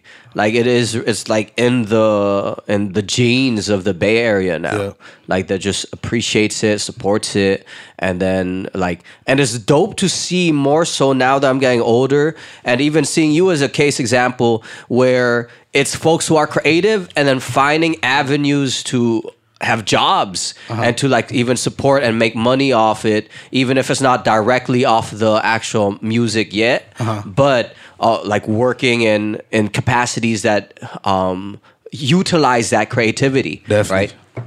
Do you see yourself like doing the music professionally and touring and like jumping into that 100? Yeah, I definitely am. I definitely am. In terms of like music, like that's the goal. You know what I'm saying? Touring, doing it professionally, but I also want it to be an introduction to different avenues. You know what I'm saying? Best believe once I make it to that platform, it's not going to be only rap from here. You know what I'm saying? It's going to be more. How can we do it bigger, and how can we do it better, and how can we also, you know what I'm saying, be a part of stuff that you always wanted to be a part of. You know what I'm saying? Like aside from like music, like I really like I'm not gonna say fashion, but you know, I like design. Like you know, so the aesthetics of things, and like how stuff like is put in place, and the idea of like of innovation. I love innovation, bro. Like how stuff is like you take a simple thing and make it better. But yeah. Wait, so we didn't get a date for the... so there's no date yet? There's not no date. There's no date yet. But very soon. Very soon. Yeah. Ooh, that's cryptic. Very soon. Yeah. All right. In the next year? Hopefully. Okay. Maybe even this year, man. Maybe this... Sheesh. Damn near. I gotta talk to Nico about it. So Nico's like producing majority of it. Yeah, he's producing all of the it. whole thing. Yeah. Damn. And Nico really nice with it. Like people don't understand how good Nico is, and I don't even think he knows it. He knows it, but he's so humble, bro. So like humble about it. He's like me as a rapper. You know what I'm saying? I don't like to be like, I fucking gassed you on this track or stuff like that. Like, cause I honestly don't think that. Like, if we make a dope ass song, bro, like, even when D1 hopped on 10, that song 10, I'm like, bro, you made this song 10 times much better. You know what I'm saying? So like, I'm very appreciative and grateful, and that's how Nico is too. Very appreciative, grateful, and very like family oriented. So, and I love that. And that's what your team got to consist of, for sure. Yeah, so I actually notice you don't really go into that hip hop bravado that much, you know, or like boom bap stuff and like, what do you mean? The hip hop bravado of like I am the best, right? Like because arguably that's still part of the hip hop world and culture, right? There's a level of that stunting and people throw in that in some of the verses, right? But from what I noticed from your tracks, there's a lot more of the element of storytelling and wisecracks. I would like to say that your wordplay, you know how some people use wordplay for stunting, right? And it's cool to listen, right? But then your wordplay focuses a lot on wisecracks and like it's funny. It's funny shit, right? It's funny shit. I appreciate that. You're like, I see. Oh right? shit! See, I'm a funny ass guy, bro. I hit my mouth on this. Oh, it turned off too. Check the switch. See, I told you, bro. I do some hilarious, bro. Like if you with me in a stew or something, bro, like. We can get stuff done because we just joking around. Nah, I'm just playing. We get serious, but like you like throwing that humor into your tracks, into your verses. I think I'm funny as fuck. I'm not gonna lie. Sometimes, bro, like I don't like to toot my own horn, but that's something I won't be humble about. It's like, your humor. It's your funny. Yeah. You gotta, man. You gotta embrace it, bro. You know what I'm saying? Shit. I just love laughing, bro. I just love laughing. Dude, it heals the heart. It's a medicine, yes. It heals the heart.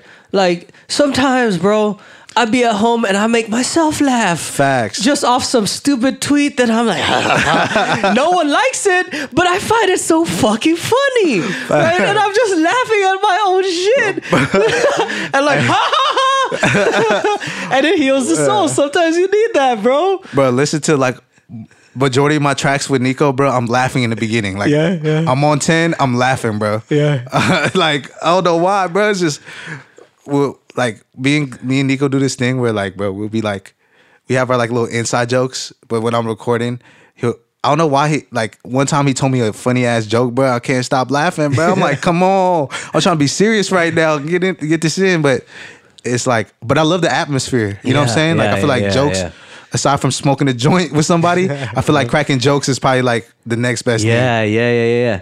It's like it's natural. It's like even when I visit different countries and I don't know the language and somehow I make them laugh, like it's a connection and I fucking love that. I'm like, oh, because it's like it's just natural. Yeah. It's just a human, like biological type thing of maybe that's how we really bonded back in the day. Like not the layers of language. Yeah, you can get into other things, but then that humor is like just community bonding. And that's why I think there is like a magic with actual naturally funny people and like you bro, you know that whole Marie Kondo type sparking joy type shit, right? I started doing that here at home. I went through all my clothes. I was like, oh, and I love it now because I'm like, I realize how much shit I'm holding on to that I don't even care about all these books. Like I was like, oh shit, I've read this. It doesn't spark joy, whatever, right? And then it made me think like,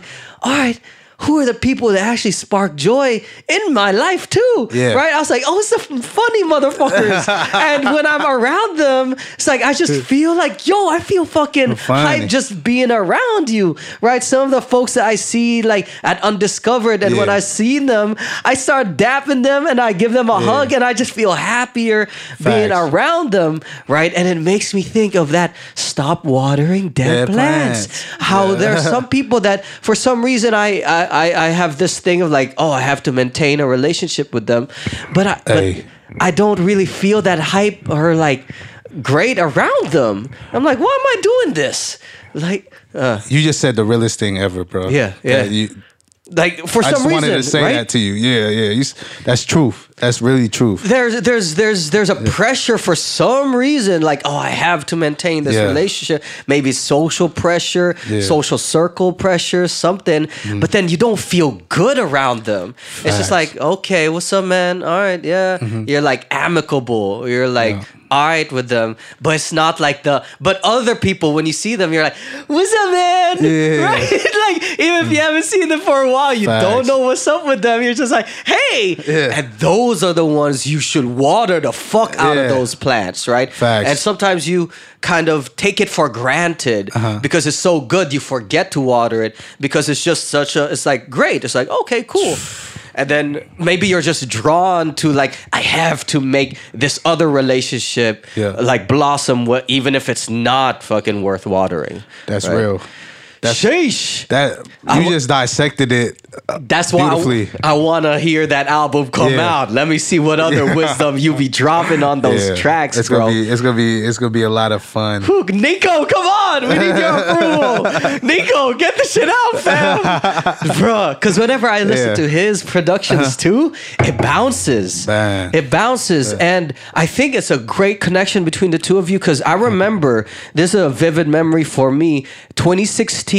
Mentality Flow up in Soma Street Foods, you performed, and bro, I was bouncing when you performed, bro. I remember that. Like literally there's a bounce to your flow too. I think that's the good part where when you were saying if you do your tracks a cappella, it'll still bounce. Because honestly, not everyone's like that. Some of my tracks, if I try to do my rap a cappella, it don't really sound that bouncy, right? I need the rap assisted poetry, right? The rhythm behind it. But for you've really locked in your groove. There you go. That's what I'll say. You've locked in your groove that it complements the bounds of a good instrumental too with Nico. Oh yeah. So in that, off that note, let me get you to do your last verse on this instrumental that we got. Shout out is from produced by my homie Drip Gold from LA, but you're gonna do a little verse over I'll do a verse. But can I use the verse for the what? Yeah, let's go. My bad, bro. All good. You gotta do what you gotta do. No worries, man. That Zaldy 2 drinks. Okay, we back. Let's have you drop this verse on this Drip Gold track. Yeah. Hey. Hey. I said get the poppin', geese, get the flotting. Plotting on this bigger picture, I can see them eavesdropping negative energy. Baby, I be detoxing big bank Uchis in the shoebox, how I'm restocking. This that drip, this that Zaldy water. Mommy, take a sip, I made a list of the people who gon' hate me when I'm rich. My little sis, if I line, she got that merchandise she bip. I don't wear that shit, I spent about $1,000 on a fit. I got loyalty, got sucker free stuck in my DNA. Run my check, I got a credit union chasing B of A. Anyway, I don't sleep till my team eat like a buffet. Lobster stealing champagne, DoorDash to where I stay. I'm a Frisco baby, California medicated. Got a girl so bad and she's so sophisticated, and my circle so small and it can't be infiltrated. I ain't make it till my mama said I made it. Real shit, boy. Shoot, fuck. Let's see if I got something else. Hey. Hey. Zaldy Tubig. I'ma just do this from another rap. Zaldy water. Hey. Get your mind right, I'm ahead, no police, police. Stop me, I got rights, need a vaccine. Enemies turn parasites, it was me and geese. We hungry, got appetite, ayy. Get it, for the dressing I spent some lettuce. My flow athletic, I'm tryna score just like my credit. It's percentage, I took a risk and made investments. Told my mama we finna get it, so no more stressing, ooh. I said get the poppin', what it do? Ayy, stick that big band, color blue, ayy. Keep your circle small, trust a few. Ayy, get that W, never lose. Like stop, drop, and get the guap. Ayy, keep it together like dreadlocks. Ayy, chase that cream, no hook shot, chop. Chase that chicken till the wings stop. Ayy, I'ma do another verse from Hey, let's this go, album. let's go. Ayy, fuck it, I'm not gonna lie to you, say I'm freestyling all this. You know what I'm saying? Hold up, I got you. We got Zaldy 2 drinks. Hey, got you right here, look. Hey. Team no sleep while these haters doing slumber parties. Crazy Asian who be sauced up, I'm dipped in teriyaki. I with the bucks. If boy need this Milwaukee, if it get poppin' here, I say off the walkie-talkie. Told him if water getting paid, that's a wave check. Cause I was fighting being poor arch nemesis. And now my team getting strong, we need a membership. A couple bands for the times they abandoned shit. Home of the candlestick, I had to keep the candles lit. Like why they hating on me, I could see them Evelyn. Alright, I'm done. Hey, Zaldy Tubig. Hey, fuck it. Zaldy water coming with the 3 verses. Stumbling. Question: why did you change from Zaldy Tubig To Zaldy. to Zaldy water? You know where it stemmed from? It was from me going to the Philippines, to be honest. No. I wanted to be that, like, yo, Zaldy Tubig, that's y'all, that's for you. It's for the Philippines. You know what I'm saying? Like, I wanted to take my name, and I didn't want to, like, just mix it. You know what I'm saying? Like, in terms of, like, culturally. You feel me? Like, the Tubig is a big thing. You know what I'm saying? Even though my last name is Tubig. You know what I'm saying? But it was, like, water. Like, I love the whole idea of it being in Tagalog. And, you know what I'm saying? And, like, it's a cultural thing, you feel me? But when it came to Zaldy water, this is like stuff that, yo, it's like I'm about business as an artist, you feel me? But when it comes to Zaldy Tubig, this is me as a human being too, you know what I'm saying? So, it was just like a spur of the moment thing. So are You know you what I'm are you saying that spurred on by the trip to the Philippines that you want to keep that, like that Zaldy Tubig, which is your actual real name, like more so tied to that my, aspect, to my roots, to your roots. But And then then the stage name of Zaldy water. It's kind of like the rebirth of, you know what I'm saying, of like me as like really going in and investing the time as an artist, aside from like, you know what I'm saying? I don't want, like, when I go to the Philippines, everybody think of me as a star and I can't walk through my Santo. You know what I'm saying? Interesting. You feel me? Yeah, like yeah. I still want to be at my family house over there chilling without all the extra stuff. But also, you know what I'm saying, Zaldy water is something that it's like, for I kind of got it from Pharrell too. You know what I'm saying? You get Pharrell Williams, you know what I'm saying? Then you get like Neptunes and shit. You know, even though it's like a group, but he does that kind of thing, you know what I'm saying? So it's like kind of this intentional artist building, like that, like creating another hub, another space, for you as an artist, which is still rooted in you as a person, but you want to have like this delineation, like between those two, and still have that Zaldy Tubig as a home, like that's still authentically you. It's just like focuses, you know what I'm saying? Okay. How can I focus this into each craft? Like Zaldy Water is focused on everything that has to do with music. Zaldy Tubig is focused on everything that has to do with me culturally. You know what I'm saying? Oh, okay, I feel it. You know what I'm saying? And then Lumpia Van Draws, my alien. Say that again, what?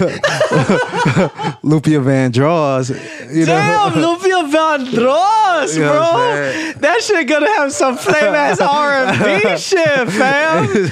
It's a shit we just experimented with. You know what I'm saying? We be just playing around. Eat bro. some lumpia with my father again. Oh shit, bro.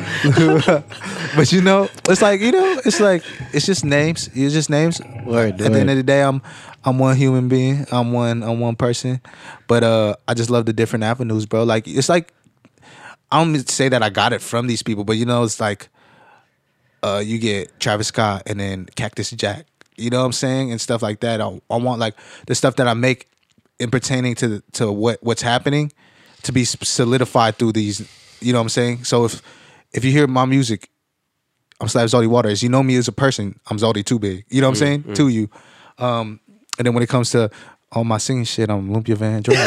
So I need to hear that. When's the track coming out for Lumpia Van Draws? We got something coming next week, bro. It's gonna be hella funny, bro.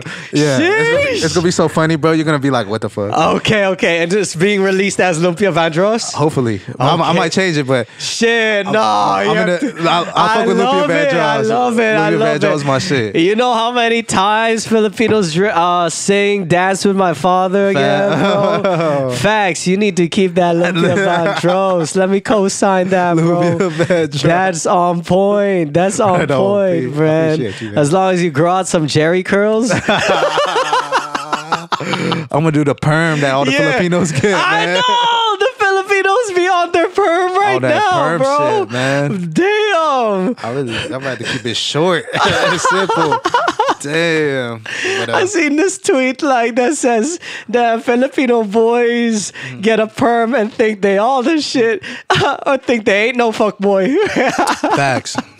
There's a lot of people in Delhi City that got perms, bro. Dude, I'm like I was like, what the fuck? Are we all that curly haired now? Man, I thought he was oos. You know what I'm saying? I thought he was oos, bro. Like every time I see a Filipino, I think they Samoan, bro. Like, come on. Go to Westmore, you'll see all that, bro. A Jerry curl perm with a ukulele, bro. Damn. But they can sing. Yeah, so that throws you for a loop. Like, okay, you got your skills, but I don't know about that perm. But and your fanny pack. I'm not knocking him. I'm not knocking him. Hey, you got the style. You got the style, man. They gotta rep the beanie, the glasses, the fanny pack, the curls, and the folded up pants, folded up, tapered, right there to show. You gotta show the ankle bone. The ankle. I think that's the skin. You know, the ankle bone. Once you got that, I think that's key right now. That's key. Free the ankle. I said, free the ankle, free the ankle. Yeah. For sure, man. I actually like coming to transition towards the end. I like asking folks, little to be reflective, since you shared already your history about growing up SF 6th Street, the ups and downs, right? What would be 3 pieces of advice that you would give to your younger self or to youth who be going through similar experiences as you, right? As you did, right? Whether that is the one who's been getting in trouble in the middle school, high school, right? Who's not fitted into the classroom mold, the one who's gone through like 18, 19, going on their own, trying to find what it is to be a man, right? But then like having to learn those lessons, and then even the ones who's trying to release their first mixtape at 19, 20, and then learning the game throughout the years, right? Facts. What are like 3 pieces of advice that you would give my younger self? Yeah, give to your younger self. This is hard. But I think one is just to shut up and just do it. You know what I'm saying?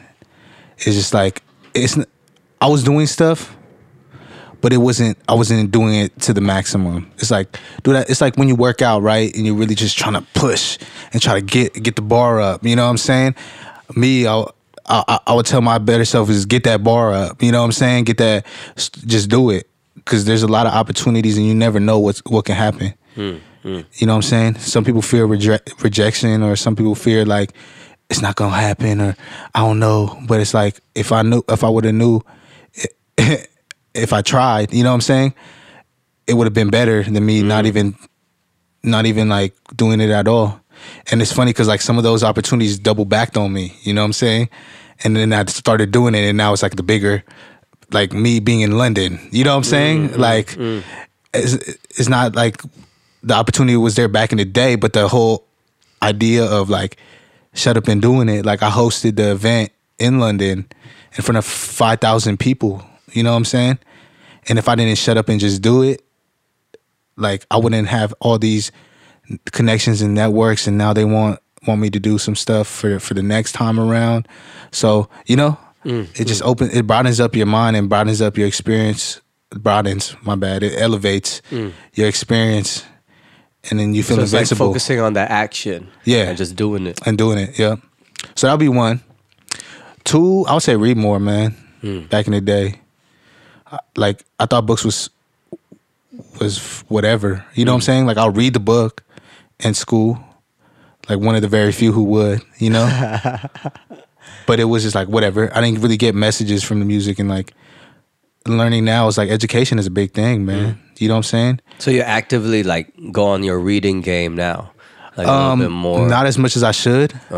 But if I would have done it back in the day, I think I'll be an avid reader. You know what I'm saying? And that's what I hate, because I'm like, I could do all this stuff and be in the studio, but I can't make time to read. You know what I'm saying? And I feel like reading, it kind of alleviates the idea of like, if you know how, you're blessed to know how to read, but you know, if you want to further your education, read the words. You feel me? You feel? I don't know. That and exercising more. I should have exercised more when I was back in the gym. I would have been buff as hell like you, man. But, I don't know what the third thing. The third thing, learn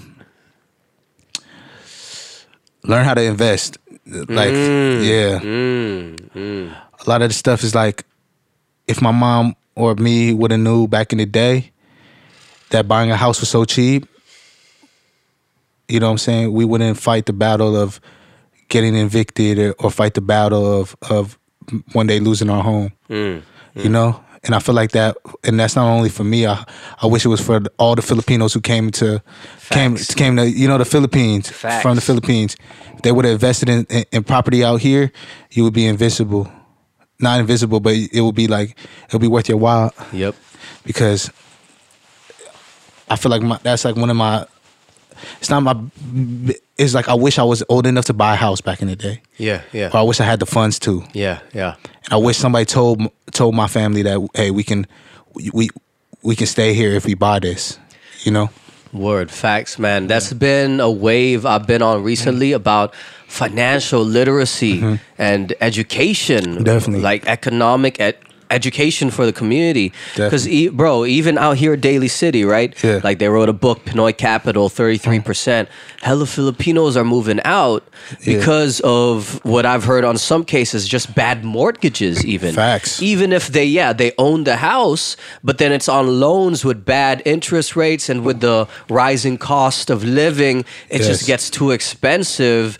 And they have these 30-year plus loans. They do a refinance, reverse mortgage, gets reset to another 30 years and not able to. And now they have to move out to, I'm not saying it's bad, but now it's going back to Hercules, Pinol, but it's far, right? And now you're kind of losing the Filipino community here because it's being economically pushed out, because we don't have that education to think of investing, like what you just said. It's more of the mentality of like, all right, let's get the bag now, and then we're kind of good for now, right? You got your job, everyone pitch in, we good, right? But it's on on relying on that job, which is like a service job, not bad, but it's still reliant on the employer rather than investing and real economic, folks say, liberation, right, for our the communities, right? So,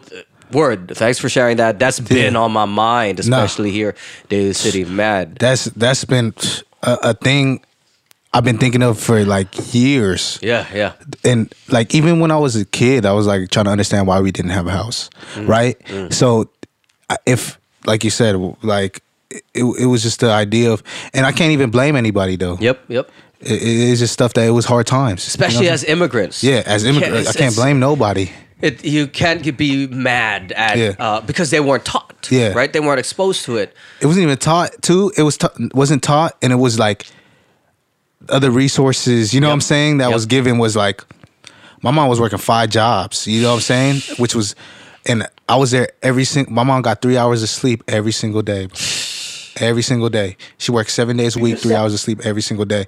And, you know, it gets to a point where you can't do it. Even though people think it's a lot of income, it's not. You know what I'm saying? It wasn't. She was the only one supporting those 3 kids? 3 kids. So that's why I was like, I'm going to get her a house. You know what I'm saying? Yeah. That's off tops, and it's going to be paid for. Yeah. And nobody could take it. You feel me? And that's 100%. Yeah. That's 100%. All 4 of y'all were in that studio? Yep.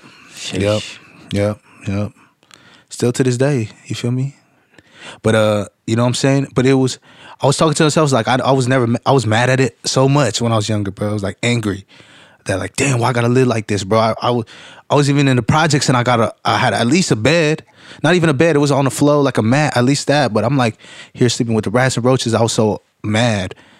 But now, like I thought about it too, it's like I'm actually glad I went through that because nothing you could tell me, you know, could amount to the stuff that how it made me feel. You know what I'm saying? Like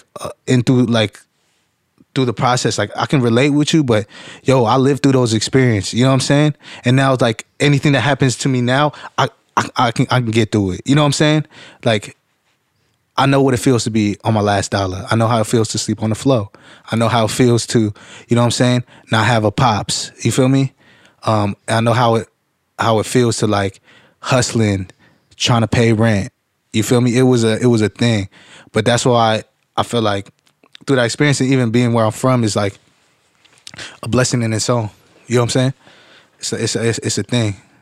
And being like in different projects and knowing that, like people, you know, you get a lot of videos like, oh, I'm still in the project, blah blah blah. Like I'm not trying to do that. I'm trying to be in the house, paid for, invested. Word. You feel me? You know, thanks for Real sharing money. that narrative, because what's important, I think, too, is to hear how you flip the experience and flip the narrative of like how you relate to that experience. Yeah. Now, I think that's very important because it can easily go into bitterness. And even just other unhealthy coping mechanisms of that experience. Facts. Right? But then you've shifted towards not necessarily complacency because of it, but like, all right, acceptance that that's a situation, then using it as kind of the starting point and knowing where you want to go from there. Yeah. Right? So I much appreciate that, and hopefully those who have similar experiences or those struggles, right, be encouraged, right, and to shift it towards that mentality, right? Oh yeah, yeah. How can people get in touch with you? Do I just say my phone number over? You could. Why can't I keep hitting myself with this mic? But anyway, social media, Zaldy Water. My Twitter is actually still under Zaldy Tubig. But I might switch that. But Zaldy Water. Zaldy Water. Then water. Yep. Zaldy Water. Also, I just drop stuff on everywhere, every platform, all streaming platforms. 10 with my guy D1. So slap that and just keep updated. Definitely. How are you open to collabs? What is the process for people to collab with you? Like, how are you in terms of new folks reaching out and all? In terms of collab, like what I love the most when I collab collab with people is if I listen to your music outside of people telling me, hey, slap my music. You know what I'm saying? If I listen to it on my own and I hear it and I love it and I'm like, ooh, this is no doubt, no doubt I'm gonna make a song with you. Today, actually, my boy hit me and was like, hey man, happy birthday. Hoping that one day I can get in the studio with you. And I told him like legitly, like, bro, like I slap your music, bro, whenever. Vizzy, his name is Vizzy Masters. Vizzy. Shout out. Yeah, shout out to Vizzy. But that was like whenever. That's what D1. So shout out to After Hours. My bad, I'm doing hella shout out. No, you got it. I was gonna ask you later, like, what are your shout outs, bro? Yeah. You have to. But like After Hours, man, like shout out to Nico for introducing me to the whole After Hours family, man. What's After Hours? It's a record. It's a record label basically. They got an LLC, but it's like it's a studio in Union City. They do amazing work out there. Everybody there is like the most, everything from D1. We got your boy Ray, Mad Clever, Zach. You got Temple, AP. Like all of them are just like crazy. MC, you got like crazy at what they do, like when it comes to video, graphic designing, making beats, audio producing, and recording and engineering. You know, it's just like a big boiling pot of like real hitters, bro. Of like who are gonna make it, like no doubt about it. And the majority is Filipino too. You know what I'm saying? And which is hella cool. Yeah. And it just happened that way. You know what I'm saying? It wasn't. And then I got to meet like dope ass people like Miles, like Lauren Wong, and like Jesse, who I thought was like, damn, I see y'all stuff and like people repost your stuff, but I'm like actually in the studio with y'all chilling. It's family. We over here eating Jollibee, either Jollibee or we don't really do the Chick-fil-A anymore, but Popeye's chicken sandwiches. Did you get your Popeye's Hell chicken no, sandwich? I haven't tried. I'm just like, fuck it. I always try to get the chicken sandwich at Jollibee because I'm like, man, you know, I'm gonna try to. Yeah. They never have it, bro. At Jollibee? Never. Really? I'm about to go pull up to this Jollibee. Oh down. yeah, I got one the other. Yeah. It's aight. It's cool. It's cool. It's cool. I wish the bread was a little softer, like that Hawaiian bread level. But it's aight. I'm still a Chicken Joy dude. Chicken Joy, I can't fuck with the Chicken Joy. Yeah. It's still there. The word, you've been connecting with them, and that's the vibe. Yeah, that's definitely the vibe, bro. And literally, like, I made a lot of my good music over there too, bro. I just love IJ, like the homie. I met a lot of cool ass motherfuckers, bro, who are on the same page and do it just because and not for nothing else. You know what I'm saying? Those are the people you want to keep around you, bro. Aside from that, I've been in situations where, bro, I felt like I wasn't heard. I felt like it wasn't like, you know what I'm saying? Studios, bro, like legit stuff, like legit places where I'm like, what the fuck? Like, do you even fuck with my music? You know what I'm saying? Do you fuck with me as a human being? But every time I'm there, it's always love. It's family. Stop watering dead studios, bro. Yeah, facts. Facts. Damn, what if someone hits you up and then you listen to their music and you don't fuck with it? But this dude be like, yo, man, I fuck with you. I want to collab with you. Man. But then you listen to the music and like, there's a price to pay. No, yo, really, like, you know, it's funny when I like somebody actually did that, and I and I really like mess with their music, right? And it wasn't that I didn't mess with it. It was just like, bro, how you like coming on it like that, and when I know you and see you in person is it's like the exact opposite. You know what I'm saying? I like validation in music sometimes. You know what I'm saying? Like, so, what do you mean? In person, they wouldn't be supportive? No, just like what they were doing in music was way different from what they were in person.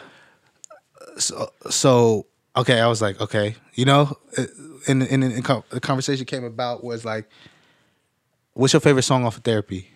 You know what I'm saying? Like, have you slapped Therapy? They'll be like, damn, I fuck with your music, blah, blah, blah, and stuff like that. I want to hit it. I'm like, okay, cool. You know, maybe even get on the phone with them, or they sometimes I didn't even pay no mind if like it was just like out the random and people think you owe them a verse. You know what I'm saying? Oh. This dude was coming out like that, so I was like, okay, whatever. You know what I'm saying? Because he know my partner, and that's my close homie. It don't work like that. You know what I'm saying? So what I do, I don't know why this story got brought up, but what I do, Expose. I'm not gonna expose nobody. But what I do, man, is just like, what's your favorite song off of Therapy, man? You know what I'm saying? What's your favorite verse? What song? You know what I'm saying? It helps have you kind supported me? Yeah. It helps you like manage the vibe, like see where people really are at, and it really comes off that. It sounds like that. Yeah. What you're saying really comes off that energy of like what the relationship look like. Yeah, because I'm a big advocate for like it being hand in hand. You know what I'm saying? Like listening to my song once is way different from, hey, check out my boy, play this in your car. Like I have friends who used to Uber and just play my whole mixtape. You know what I'm saying? Or like friends who like off the strength, they see me drop something, they either repost it and that's why I was like, and you don't ask nothing from them. Nothing. You know. Yep. Or make no excuses why they wasn't on my show. Yep. You know what I'm saying? Yep. That's what I love it. I love it. And that's the people like if they ask me for a verse, I got you. Word.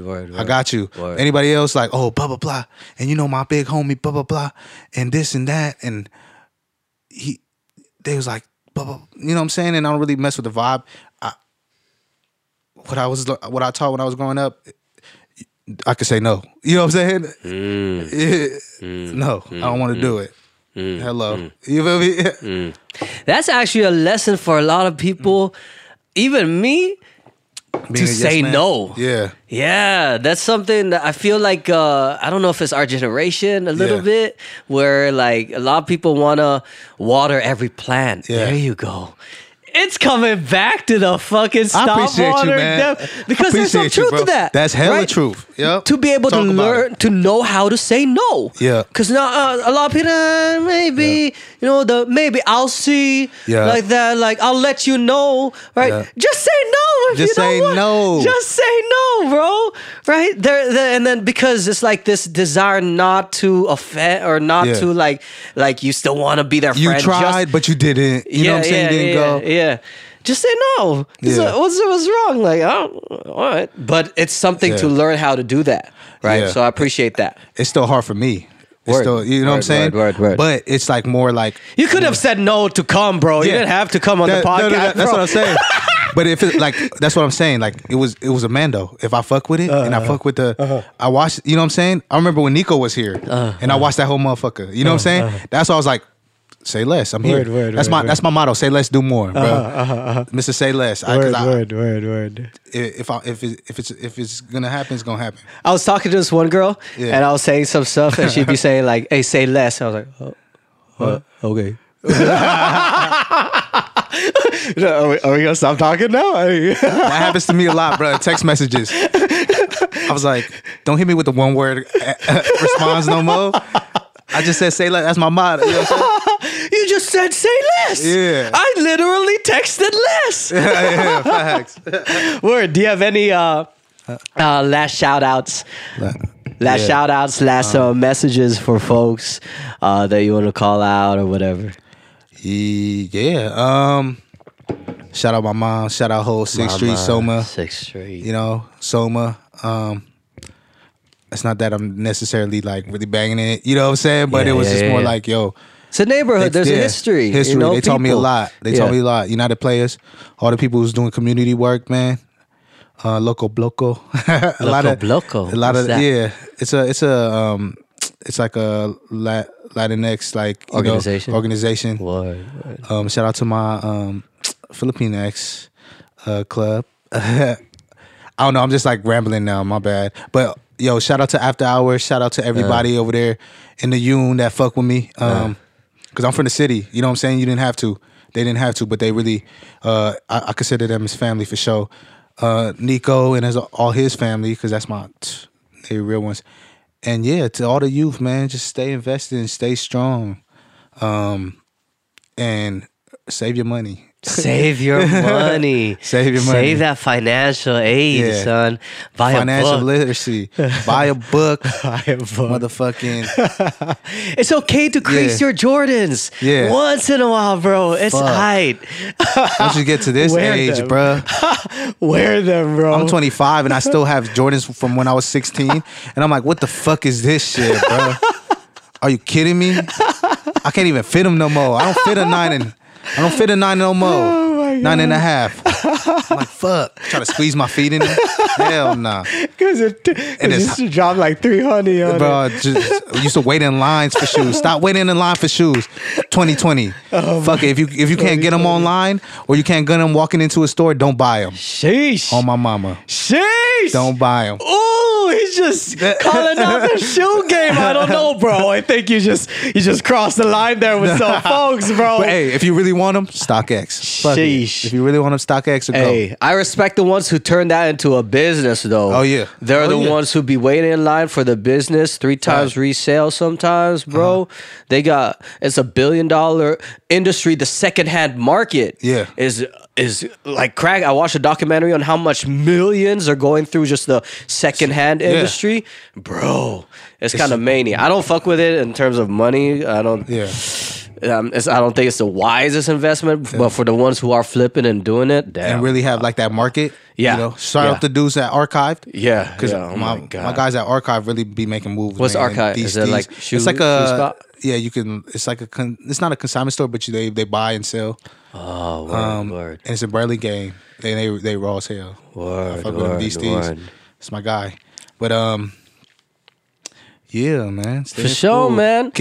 Make sure you tell your mothers you love them. Ah, one more time. Make sure you tell your mothers that you love them. Sheesh. I'm gonna sample that, bro. I'm gonna sample that. Throw that on an album, bro. Man, That's some 'cause it's, fucking wisdom. It's love, man. For sure. For sure. Thanks for coming Cool, on, Chris. brother. Bro, I I appreciate appreciate it. I appreciate you dropped some gems, and I'm looking forward to seeing that album, hearing it. Nico, come on. We need your approval. Nico, brother. Come on. Bless us with those drums, those instrumentals for Yeah. another Zaldy Water project, bro. Hell yeah. I'm still stuck on Zaldy Tubig still, Yeah, though. I'm still Zaldy. stuck on that. I love seeing Dos Grandes. Dos Grandes. That's one. Yeah. For sure. Thanks for coming on, All brother. right, brother. And thank you for listening to the podcast. I hope you enjoyed.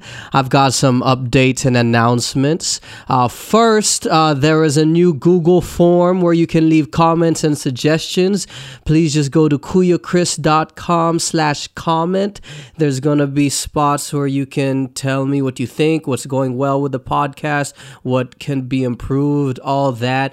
Every comment would be deeply appreciated. It's going to help me improve and really understand the listeners, and also please go there, kuyakris.com/comment.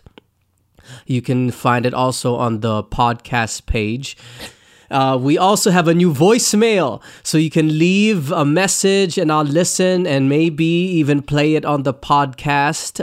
Please just call the number, leave any comments, suggestions, shout out, or anything funny, anything that's on your mind, and then maybe we'll play it on one of the sessions and then talk about it with the guest and use it for some shenanigans. So please call this number, 650-200-3894. It's going to go to a voicemail and you can leave a message. Once again, that's 650-200-3894. I'll also list it on the podcast page on kuyakris.com.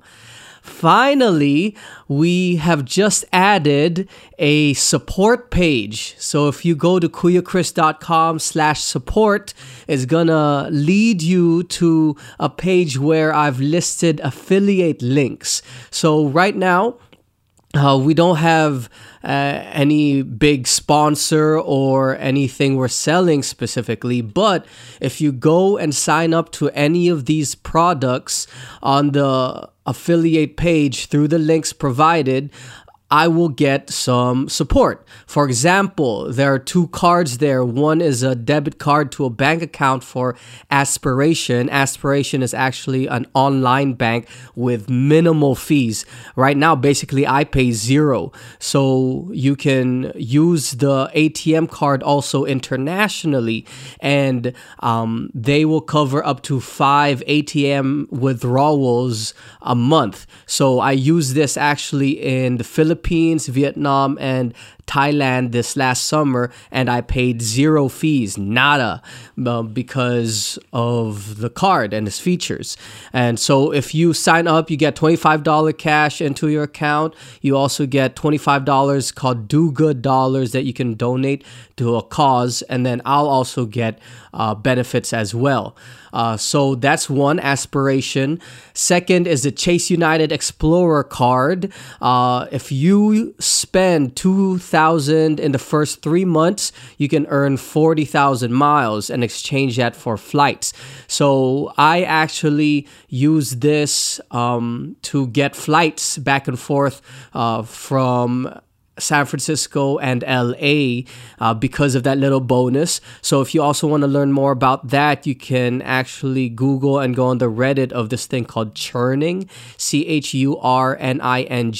The idea is using credit cards to pay for things that are regular or necessary in your life, such as like maybe even pay for, I don't know if you could use it to pay tuition, but pay for things like I used the card to pay for like a flight for my to the Philippines, and then that was already like 1,000, and then I just used it for daily expenses, and then I hit that 2K mark.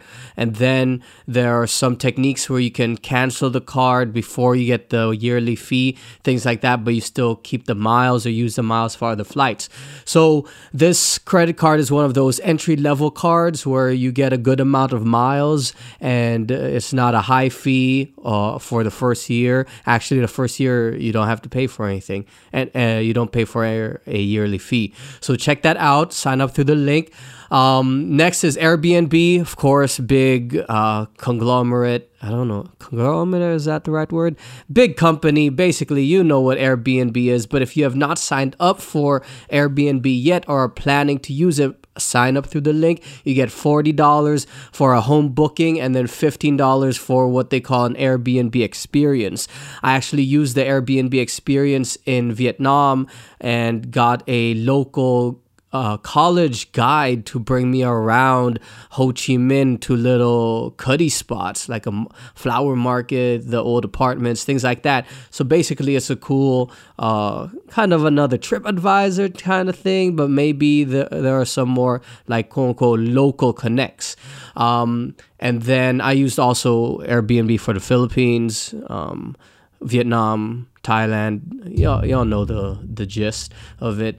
There's also DreamHost, which is online host for websites, right? Starts a good one, $5.95 a month, but there's actually cheaper ones. This one is like unlimited hosting, shared hosting, and I've actually tried a number of hosts, from Bluehost to HostGator to a bunch of smaller ones, and there's different configurations for them, but for the most part, after trying all those and throughout the years, DreamHost has turned out to be the best. So sign up through that affiliate link if you want to launch a website, and it'll be worth it, and I get some kickback.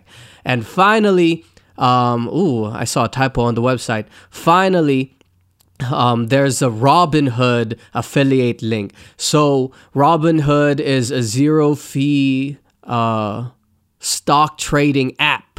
So you can get into some stocks and investments and with minimal spending. For example, you can just buy 1 or 2 stocks of, say, GoPro, and it's like at $4 right now. So it's basically an entry level way of getting into stocks, and that's something that you should get into and understand. You don't have to put a lot of money, and honestly, you won't be making a lot of money if you have small capital, because it's really the rich folks who make a lot off the stock market, in the sense where they can live off their dividends, where they have thousands, hundreds of thousands in the stock market, but because of the interest given out yearly, or the stock shareholder interest, things like that, the payouts, they're able to actually live off their investments, live off the interest. But I can't do that because I don't have that much money in it. But it's important to learn about these things, especially for working class communities, to understand finance, because this is capitalism, right? That's how the world works. It's not the best configuration, but you should know how to operate within it and what's going on. So if you use Robinhood, sign up through the link, you get a free stock, a random one, and I get one as well, I think. So please check that out.